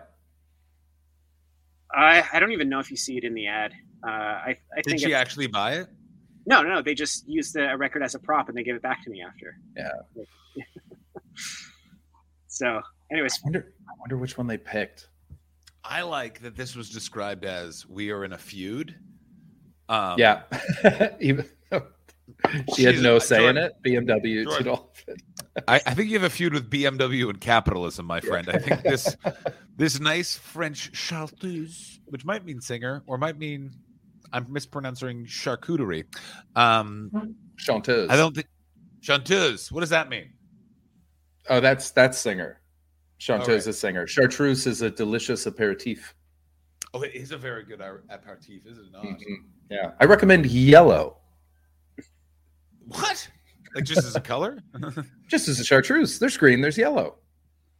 Yeah, but look at her. You're right, though. I don't have a problem with her, but Feud ended. We did it, you guys. Feud ended. We're settling beefs here. Yeah. Totally nothing wrong with taking money from BMW for your own personal gain. Nothing at all. But you didn't. You Oh. got $5,000 for the mission. Yeah. That's awesome. That's a great. Also- That's great work. Also, what's the mission? It's just a place where they supply like food and shelter items for people without houses and stuff in the neighborhood. Sounds great. Sounds good Yeah. to me. Great. That's what Great I charity. assumed it was. Yeah. I assume she matched my donation too with the proceeds she made from BMW just to keep it. I You'd assume. hope though. No way. Just okay. There's some comments on the green chartreuse. Green chartreuse is also excellent. I just happen to like Right. yellow. Not here to shit on green. Green chartreuse is fantastic. Let me ask you this: I don't donate to charity. When I decide, I just give to a bunch of homeless people. Like I'll just be like, if I'm walking by and I got 5 minutes, or if I'm going in for a coffee, Mhm. I now try and be like, "How you doing, boss? Would you like one?" And here's the weird thing: in London, a lot of lattes, which it's still weird because you still have the hobo like, oh, just black coffee. I gotta jump a train. I'm like, a cappuccino would be great actually. And you're like, oh yeah, Why not splurge? You know, why not treat yourself? Get yourself something a little extra because I bet they buy themselves black coffee from Pret. And so when it's someone else that you're offering, hell yeah, buddy. Hey, buddy, I'm not. Listen, if the boss is buying, I'm Yeah. not saying don't get a double. That's right. Get out that corporate debit card. Oh, there is nothing as it's one of the best things Henry Rollins has ever said, which is what is my favorite food is free lunch. There's nothing better than free lunch. Like, especially if it's like I don't really drink in the daytime, but when in my 20s, if it's like we're going to a bar and someone else, it's like, oh, we're getting drunk. We're gonna be this is gonna be bad. But I remember when Laurent Perrier brought me out to their vineyard, we stopped in Paris. So it was a bunch of bartenders got onto the Eurostar, took the train over to Paris. When we were on the train, the rep who took us on the tour opened up his 2 suitcases. There were no clothes in there. It was all bottles of champagne. Can I also Champagne just say and the coolers, way you took a pause? It didn't sound like you said rep who. It sounded like you went repu. Repu. The repu. Took us he was like, oh, open the cases, and he's like, I want all these bottles gone by the time we get to Paris. And it's just like, all right, Why? done. Why? I look back on this, and I've been part of these stupid things before. I may or may not have attended a bachelor party where it was just decided we would just try and finish all of the beer we bought. Like, it was just a thing of like, oh, there's an off license at the Bristol train station too. Oh, we bought all this beer. Can we finish all this beer by the time we get to Bristol? We probably shouldn't, or we definitely could. Oh, and we will. The Wade Boggs challenge. But we did that, drank all the champagne. He took us to our hotels. He's like, you got a half an hour. Get changed. Get ready. We're going out for lunch. Fuck you. No, an hour at least. Holy shit. This was the best food I've ever had in my life. Took us to like what you want a Parisian restaurant to be. Mm-hmm. Everyone was snooty and beautiful and aloof. And the food was like only time I've ever ate escargot. Champagne constantly flowing, beautiful beef dishes. Vegetables were everything was soaked in butter. It was unbelievable, but also the kind of thing that I couldn't have enjoyed if it wasn't being paid for by a champagne house. Yeah. It was like, if I had paid for this, I would have been stressed. Yeah, I feel like even if I had a lot of money, if I paid for it, I would have been stressed. But I was like, these guys literally own a whole champagne company. I'm going to eat everything, and I'm going to have the best day of my life. It was unbelievable. That free meal. Do you think this is going to be one of those memories that carries on until your final years? You'll remember this for the rest of your life. I feel like a lot of my memories are going to be free trips that booze companies took me on. I mean, if you kind of just did the math on comedy, my entire life is a free trip around the world that booze companies are paying for. Like Never forget, anyone. No comedy club owner has ever gotten rich because of ticket sales. We're liquor salesmen is what we are. Yeah, that's what Mark Maron said. He's like, we're here to sell drinks. I used to think I was an artist. We're here to sell drinks. Yeah, like, what are you doing? Yeah, that's why Dave Attell was like a club headliner for years before he had any TV credits, because he figured out, if I just do an entire act that makes people want to get really boozed up, they'll bring me back because I sell a lot of booze. And that's what he did. That's why his whole persona was like doing shots on stage and stuff like that, was to like keep he had the bar record everywhere, like thousands of dollars more than anyone else. Wow. That makes it. That's like the Glenn Wool. I was talking to Glenn about my album, and he was like, buddy, just remember, you're telling jokes to truckers. That's, if you want those radio spins, you want Sirius to play your record a lot, it's jokes for truckers, man. That's where my money comes from. I'm going to say this right now. I really like Glenn, and every comic of his generation does this. That sounds like advice. Yeah. Doesn't mean anything in the world and is not helpful at all. Like, it's not jokes just for truckers. It's just jokes that they're just playing. They just need content. There's no one. Yeah. There's no one going, the truckers hate this. No, what are you fucking talking about? Right. There's something about people that were stand-ups in the 2000s, in the Bush years in London, because they all wax poetic very beautifully. But if you're actually, like, you take a second, you go, what the fuck did that actually mean? Isn't there's got to be some sort of sense of demographic checking? I'm sure there's, like, when you stop into Flying J's in the States, there's a section where it's like Yo Mama jokes, but they're all like truck themed, you know? Oh, your mama's rig is so fat. Yeah. I could see that being a good trucker demographic. Yeah, your mama's so stupid it takes her more than 7 turns to get an 18-wheeler out of the parking lot. Oh, you got her. Pow, pow, pow, pow, pow, pow, pow. Fuck you. Insecure truckers who don't know how to roast people and want to get better. Yeah. The only people they know are other truckers. I'm going to be right back. What are you going to do? So, Jordan, what are we doing for Christmas, buddy? Yeah. I'm going to spend a day of doing nothing with my girlfriend, and then... That's fun. And then I reopen the store for Boxing Day, and then I spend the next 2 days doing an entire tax quarter for the store. Oh, yeah. I got as it always happens, like all my accountants check in. Hey, John, here's your income tax. Good.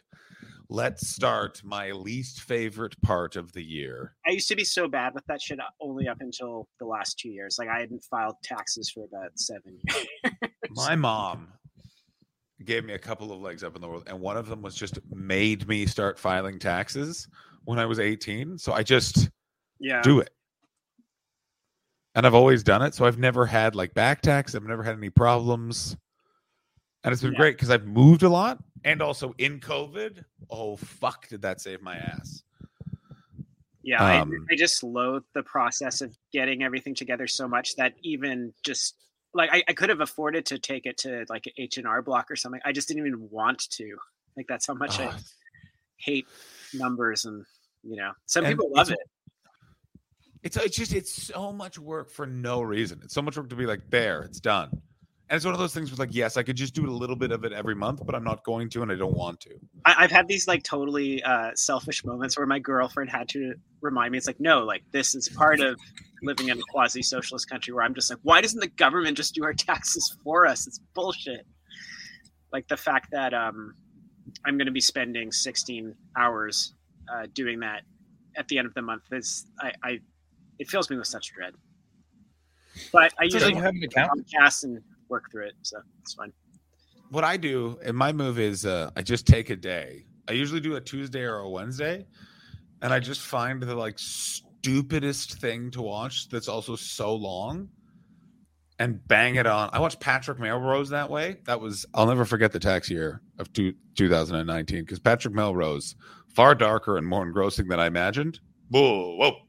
I've never even heard of Patrick Melrose. Well, it's not good. It's about a man who's addicted to heroin because his father was a sexual predator. Oh, the Benedict Cumberbatch one. I remember the picture from this. It's really good. But that's all I remember. It's haunting. It fucks you up. Benedict Cumberbatch is in everything. Hey. And I respect that. Thank you so much for subscribing. Oh, thank you. Thank you, Alex Watson.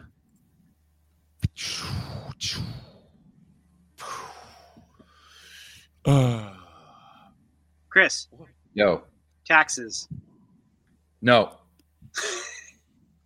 This is the greatest Chris comment ever. Because, ladies and gentlemen, nothing in the world makes me more furious than his ability to do that.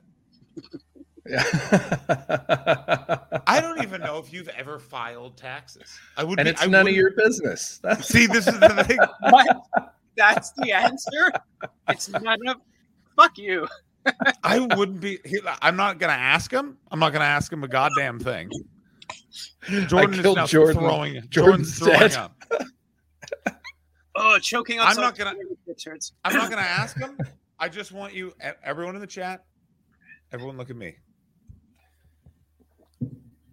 I would not be surprised if in 20 years it just comes out you've never filed taxes anywhere. I also, by the way, wouldn't be surprised if it just came out your name was not Chris Betts. Like it would just be like, oh no, my name is actually technically Elijah Muhammad. Like it would just be so wild. Yeah, I've heard you tell that Woodford Reserve stripper story about 2 times now. This is like one of your go-to stories to hide your past. Yeah, I'm Robert California. You don't even know my real fucking name. I'm the Lizard King. John, what if you found out Chris had a past life?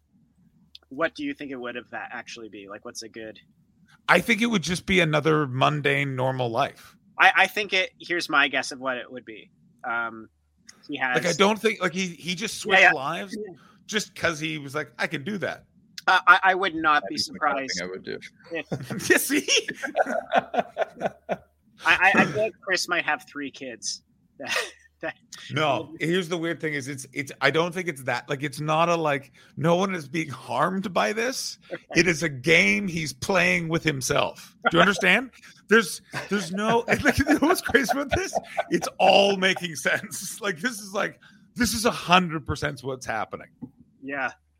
I mean, these are all, you're my friend, so you're accurately recognizing parts of me, which is that I would absolutely live a life just to amuse myself. But I'm afraid I'm going to neither confirm nor deny. I want you also all to know your COVID experience with a wife is so different than if you had been alone. I shudder to think what would have happened. Like, first of all, you'd gone. Like, I don't think I would. I would be just hearing from you now. Like, where have you been? And the answer would be like, well, where haven't I been? I would have been. I would have gone some places. I wouldn't have been in London. That's for damn sure. I told Sadaf that a few times. I was like, if I was single, this would have been very different. I would have been. I mean, I assume you were saying that to her every night of the fucking week. You were just like, if you. Oh my God. Also, why did? Because of course there was a bunch of things tethering you to. Yeah. I just remembered that whole year. Oh yeah, I understand. Yeah, we're not going to go into detail because it's not my story to tell. But you know what? Me understanding that makes a lot more sense now. Yeah. I feel like it wouldn't be like, it would be grim in this weird way where you would have gained 150 pounds, but it would all be muscle because you'd just be like furiously bench pressing. No, I would be in really good shape if I had been alone during it. I would just disagree entirely. I would say you would just be normal thin Chris. There would have been a lot more drinking, and there would have been a lot of smoking and a lot of like woodsy activities. I broke a lot of sticks, started a lot of fires. Yep. Would have hitchhiked. Would have for sure hitchhiked. What? You'd be the scariest person to pick up. I used to hitchhike all the time. I loved hitchhiking. That was when you were a sweet, fresh-faced boy. That's true. But it's I just would have been picked up by other creepy dudes, and they would have been like, "You want to murder that girl?" And I'd be like, "No, I just want to get where I'm going." But thanks, man. Your facial profile and silhouette would look like how they warn cars not to pick up hitchhikers. Did I tell you the best response I ever got while hitchhiking was a woman who was driving past, and she looked at me and just went, "Yep, totally understand, totally get it." I never hitchhiked for the simple reason, and I'm ready for the entire chat to go, "Oh, you know yourself, John. No one's picking me up." You'd be shocked. I mean, maybe not now. I feel like if you are older, then it's a harder sell. I think but if you've done it when you were younger, you'd be shocked, man. I think there's certain men who would want you to ride front seat with them, John. If you know what he means. I don't know what he means. What does he mean? They're tired and they need to stay awake because it's a long drive, And you look like somebody who can help with that.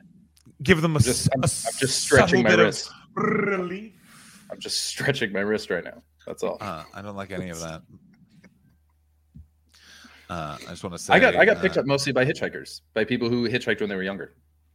It's like a thing that truckers and hitchhikers. They were all I remember, and then they would tell me all their stories from hitchhiking, and they would ask me where I'd been and stuff. So I just want to return to the various things that could be 100% true, by the way, which is coming in from Mr. Steve Mooney about Chris Betts. That is 3 families. You could have 3 families. Coming in from Alex Watson. Just at least 7 kids out there. I got to disagree with that. There's no kids, but there could, it literally could be just there's a woman who was about to cut into a Denver omelet, and Chris went, "It's very nice being married to you, but this is just part of the process." And you were for some reason wearing headphones, and then you take them off. I was definitely wearing headphones. So it's definitely, you're definitely wearing headphones. I actually like this. Back to Mr. Steve Mooney. I think Chris and Sadaf are Mr. and Mrs. Smith, which, by the way, is a movie I don't believe anyone has seen. But we all know the premise. Of course. Yeah. It's a man who cheats on his wife. I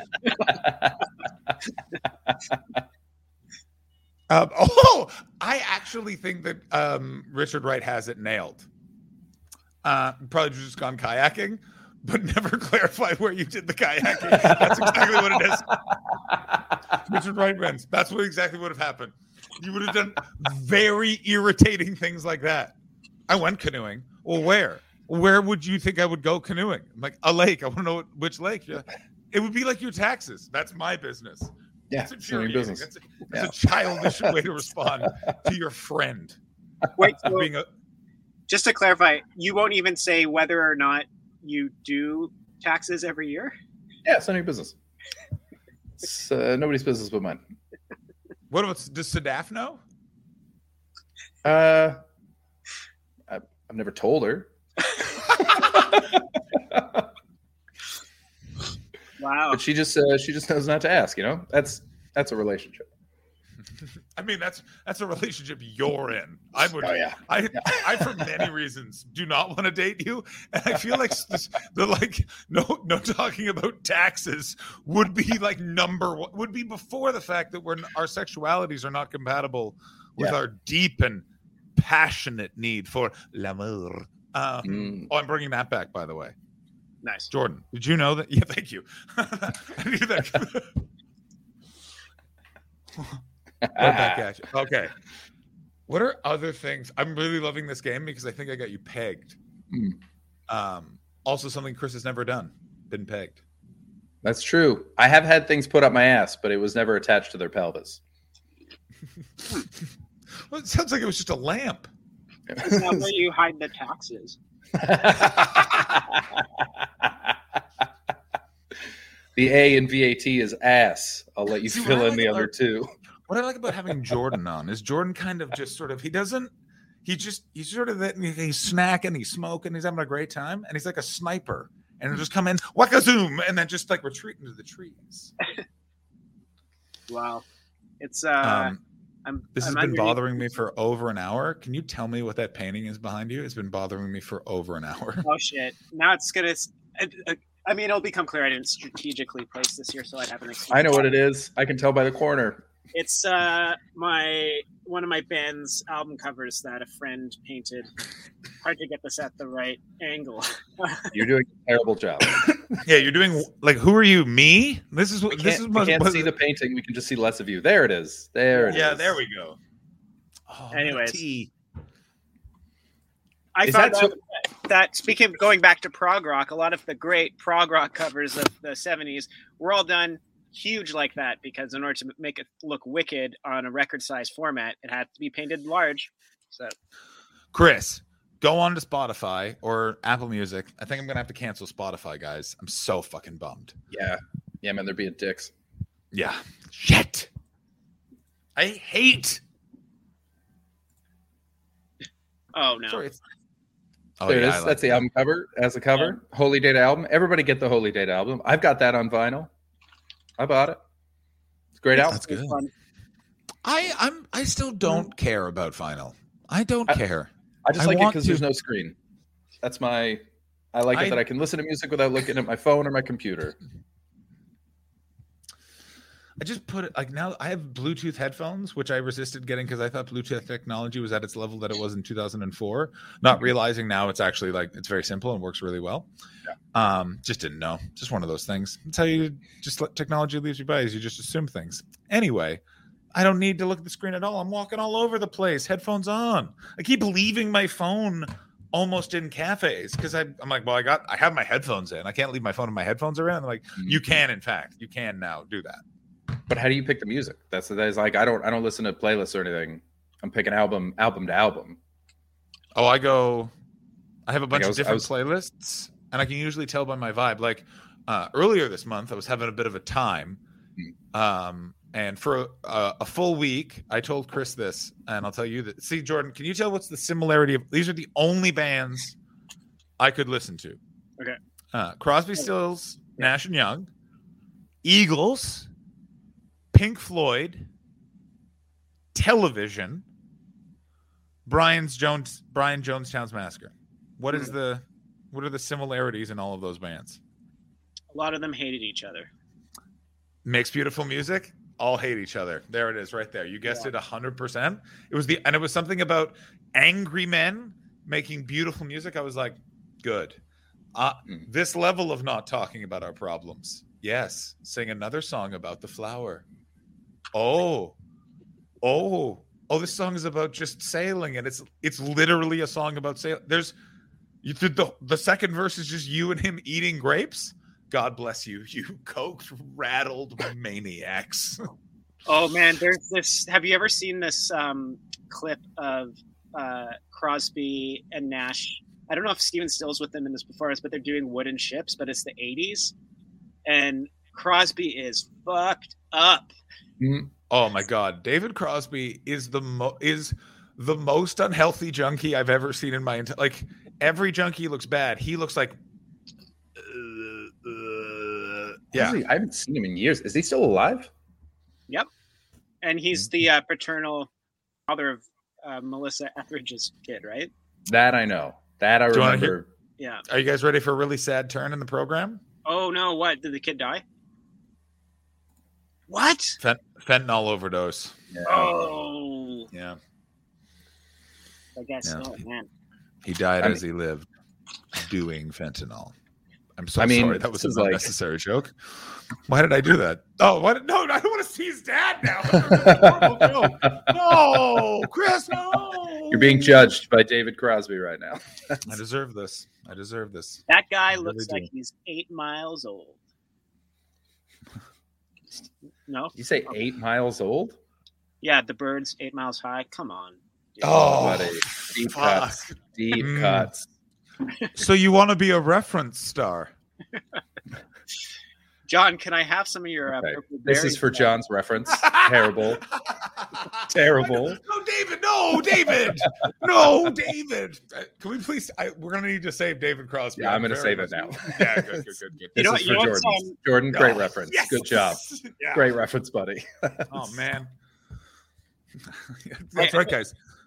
There's still 7-year-old like boomer types who will come into the record store and then like start looking at some Crosby, Stills, Nash and Young sometimes records, and I've had this happen 5 times by 500 people, but they'll just go on a tirade about how unfair Neil Young was to the band. Yes. And Jordan, I need you to know, they're 100% right. He was very unfair to that band. He was not an original member. He negotiated being in the name. Yeah. And then he stole their format and made Harvest. Oh, you know what I think about that? Yeah. I mean, David's smiling with me there. He's like, I agree with you. I agree with you too, David, you son of a bitch. You love crap. I don't know why, but I just love that Neil Young kind of treated them like shit. Because I read Graham Nash's autobiography, and he's a pig. Who, Graham Nash? Oh, big time. He's like talking about the sexual things that him and Joni Mitchell would do together. I'm like, I don't think she wanted this in a book, man. Probably not. Joni Mitchell seems like a pretty private person. Yeah, no shit. Also, Tiger, I do agree with you. I got to tell you, I great album. Agree with you. It's a great album. It's better than the Crosby, Stills, Nash and Young albums. So it's all right. I mean, they're different albums, and you're also right, but they're different. You're not supposed to like every song on every album.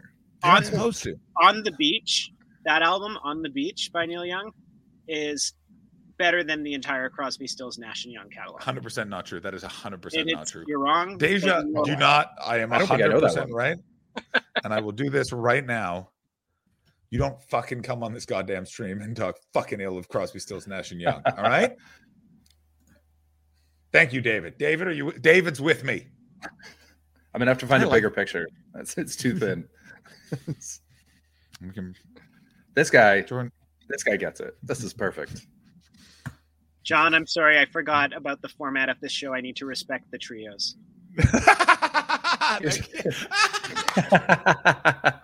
Here's the thing. Crosby, Stills, Nash and Young, brunch bar. Neil Young, strawberry shortcake bar. God, that's that good shit. That's that good shit. I got to agree with you. Actually, I have to like. Crosby, Stills, Nash & Young is very trapped in the 60s and is a really LA band. Like every song is just sort of like we're needlessly playing country and being overindulgent because the rent is cheap. And like, I just love it. But yeah, Neil Young is better because he took that and was like, I'll do this, but like, it'll be about the fields. And we're like, it should be though, Neil. You did it. Yeah. Are you going to go make a synth album now? 2, actually. Oh, okay. Was it? Are you going to lose? Are you going to absolutely lose it? Oh, for sure. Okay, cool. Thanks. Oh, he loses it. I love how many times Neil Young is like Bob Dylan. And I don't really get Bob Dylan, but Bob Dylan's clearly good sometimes and not good other times. Great. I was listening to his bootleg series the other day. The Blood on the Tracks one? No, the collection that came out in the late 90s, the 3-disc one. Cool. Yeah. Oh God, my neck. I am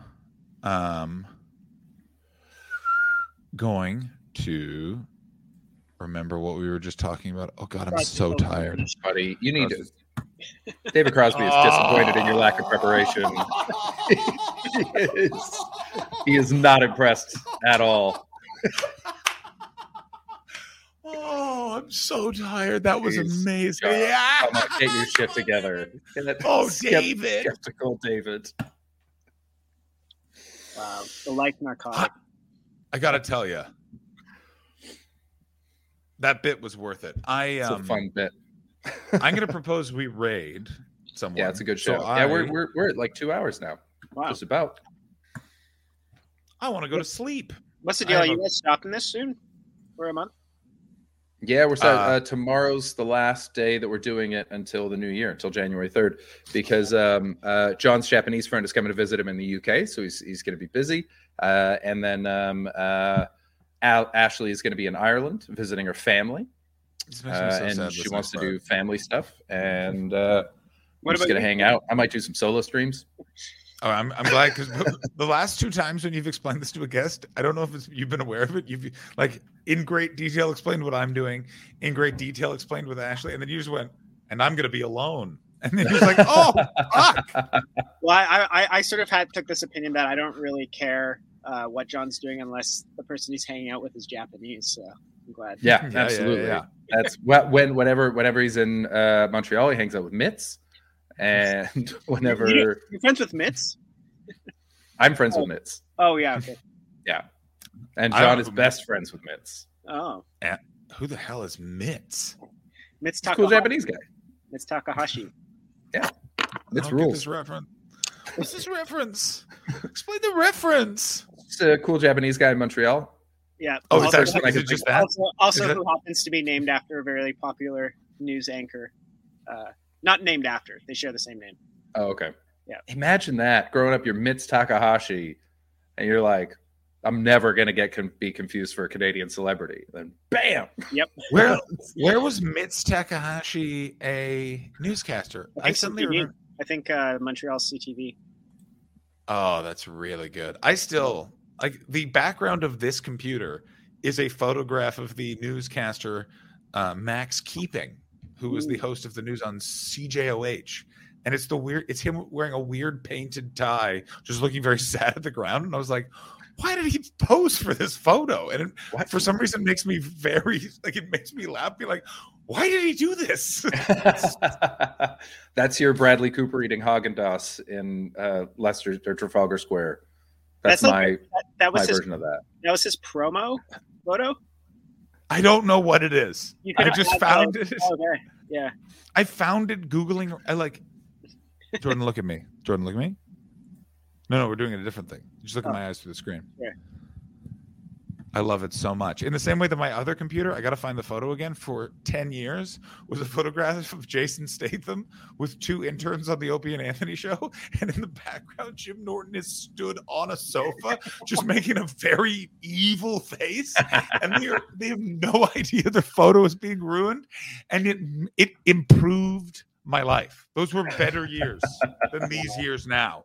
Yeah. Because every day I would open my computer and it would just be, oh, it's so good. I'm going to go find that photo. Unless Chris is about to bring it up right now, because I can see him Googling, and he's definitely Googling imaging something. Oh, my God. I think David Crosby's about to come up again. Actually, well, what I'm looking for right now, just because you made me think of weird pictures of people.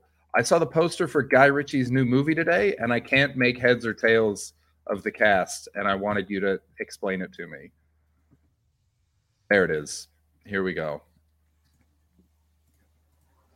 Oh, my God. Guys, do you know what Nextdoor is? Is it like a food delivery service? No, it's like Facebook, but just for your neighborhood.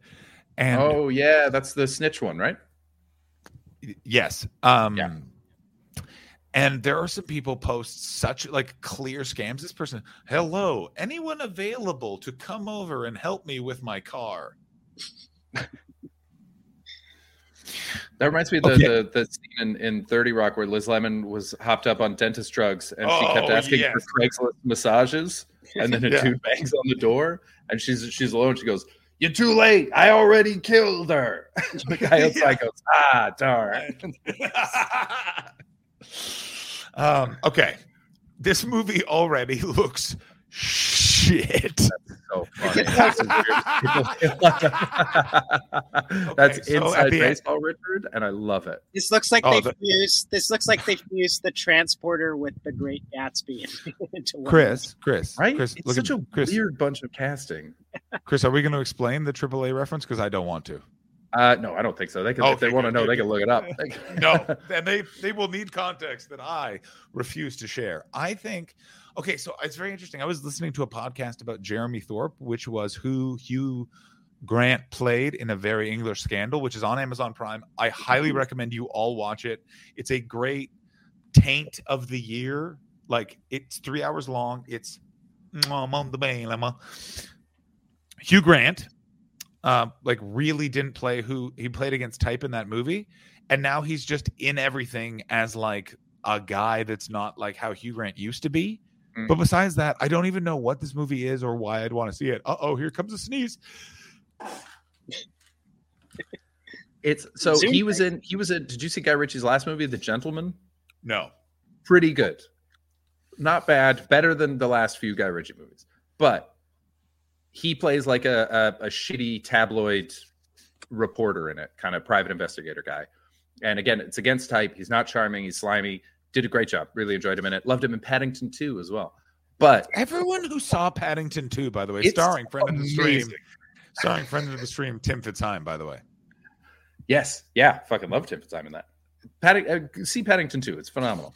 But this No, is like Guy will Ritchie. not- I can't figure out what the fuck he wants with this because it's Jason Statham, Guy Ritchie staple, Hugh Grant, new Guy Ritchie thing. But then it's Josh Hartnett, who I haven't heard of in 15 years. Oh wow. Aubrey Plaza. Sorry. Bugsy Malone is a UK rapper. He was in The Gentleman as well. I actually really like him. He's cool. And I don't know. Oh, that's Carrie Elwes from The Princess Bride. Carrie Ewells Yeah. on the bottom left in the sunglasses. Here's the What weird can thing. this movie possibly be with that cast? That's If four different movies. Chris, look at me. Two things. One, I just banged my elbow on my television, may have broken my television. Also, my elbow hurts. Two, it could be a sequel to The Princess Bride, and he's just the modern Dread Pirate Roberts. And if that is what this movie is, get ready for me to love a movie. If they've just made the Dread Pirate if this movie isn't that, I'm very disappointed because I've just invented a movie that I desperately want to see, which is a modern reimagining of the Dread Pirate Roberts saga. That's what I want to see. Great. Is that what that movie is? Is that what I watched the hell out of that. I wish it was. I mean, did you see he also did like a Hallmark Christmas movie with Brooke Shields? Man, that would be so. Who did? Unbelievable. Fucking Carrie Ewells, Dread Pirate Roberts. I feel like he should have had a bigger career. Yeah, poor guy. He was in I think Saw. we're gonna- Saw was pretty big. Oh, he was in Saw. Who's he? Yeah. He bookended it. I didn't see it because was he the narrator? Was he reading Saw to his grandson? And then Grandpa, stop! This part's boring. Get to the part where they cut through their limbs.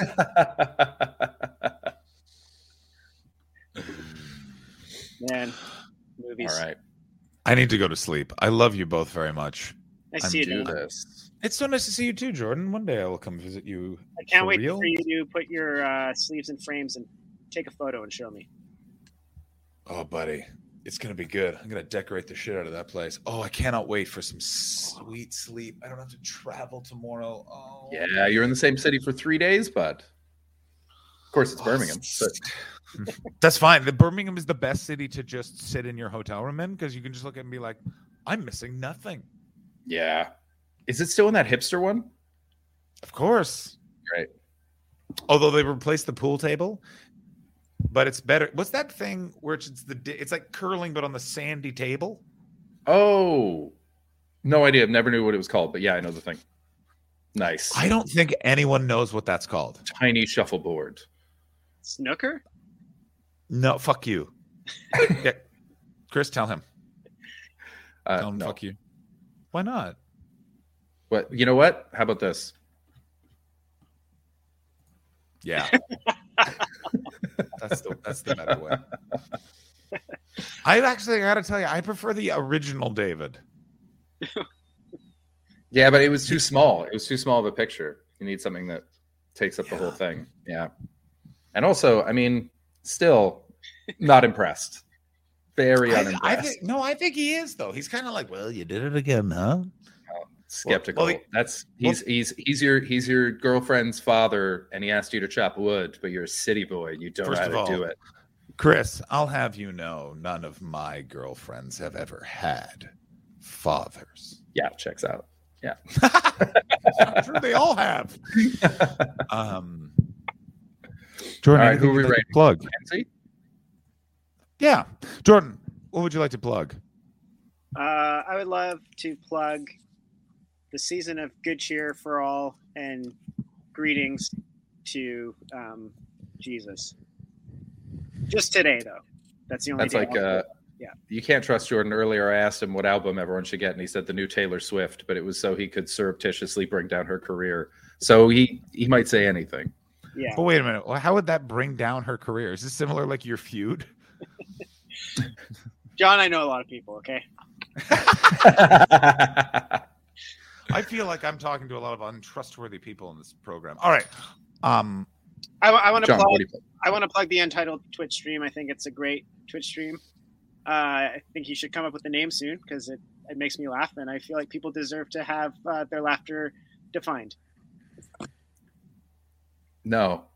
Yeah, agree with Chris. I plug that you all go watch one of Chris Betts' stand-up comedy videos on YouTube and boost his analytics and do that. That would be really nice. And then head on over to the Wrestler Review, my wrestling podcast, and help us reach 100 Patreon patrons if you want, or don't. Yeah. I don't care. Or join the Patreon for this show. You could also join the Patreon for this show, which would help us both. Also, I want to plug Jordan's album, Holy Data. Check it out. It's very good. He's got 2 Holy Data albums. They're both great. Thanks, Check them man. out. Big fan. All right, we're gonna rate MZ. We will see you all tomorrow. Here is an old lady talking about sex. And that's all. Penis into her vagina. And that's all.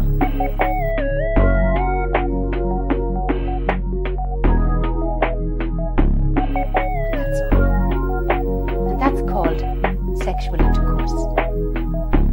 Some people call it having sex. So the man passes the sperm to the woman, and now his sperm is in her. Maybe you're wondering if a mistake could be made when having sexual intercourse.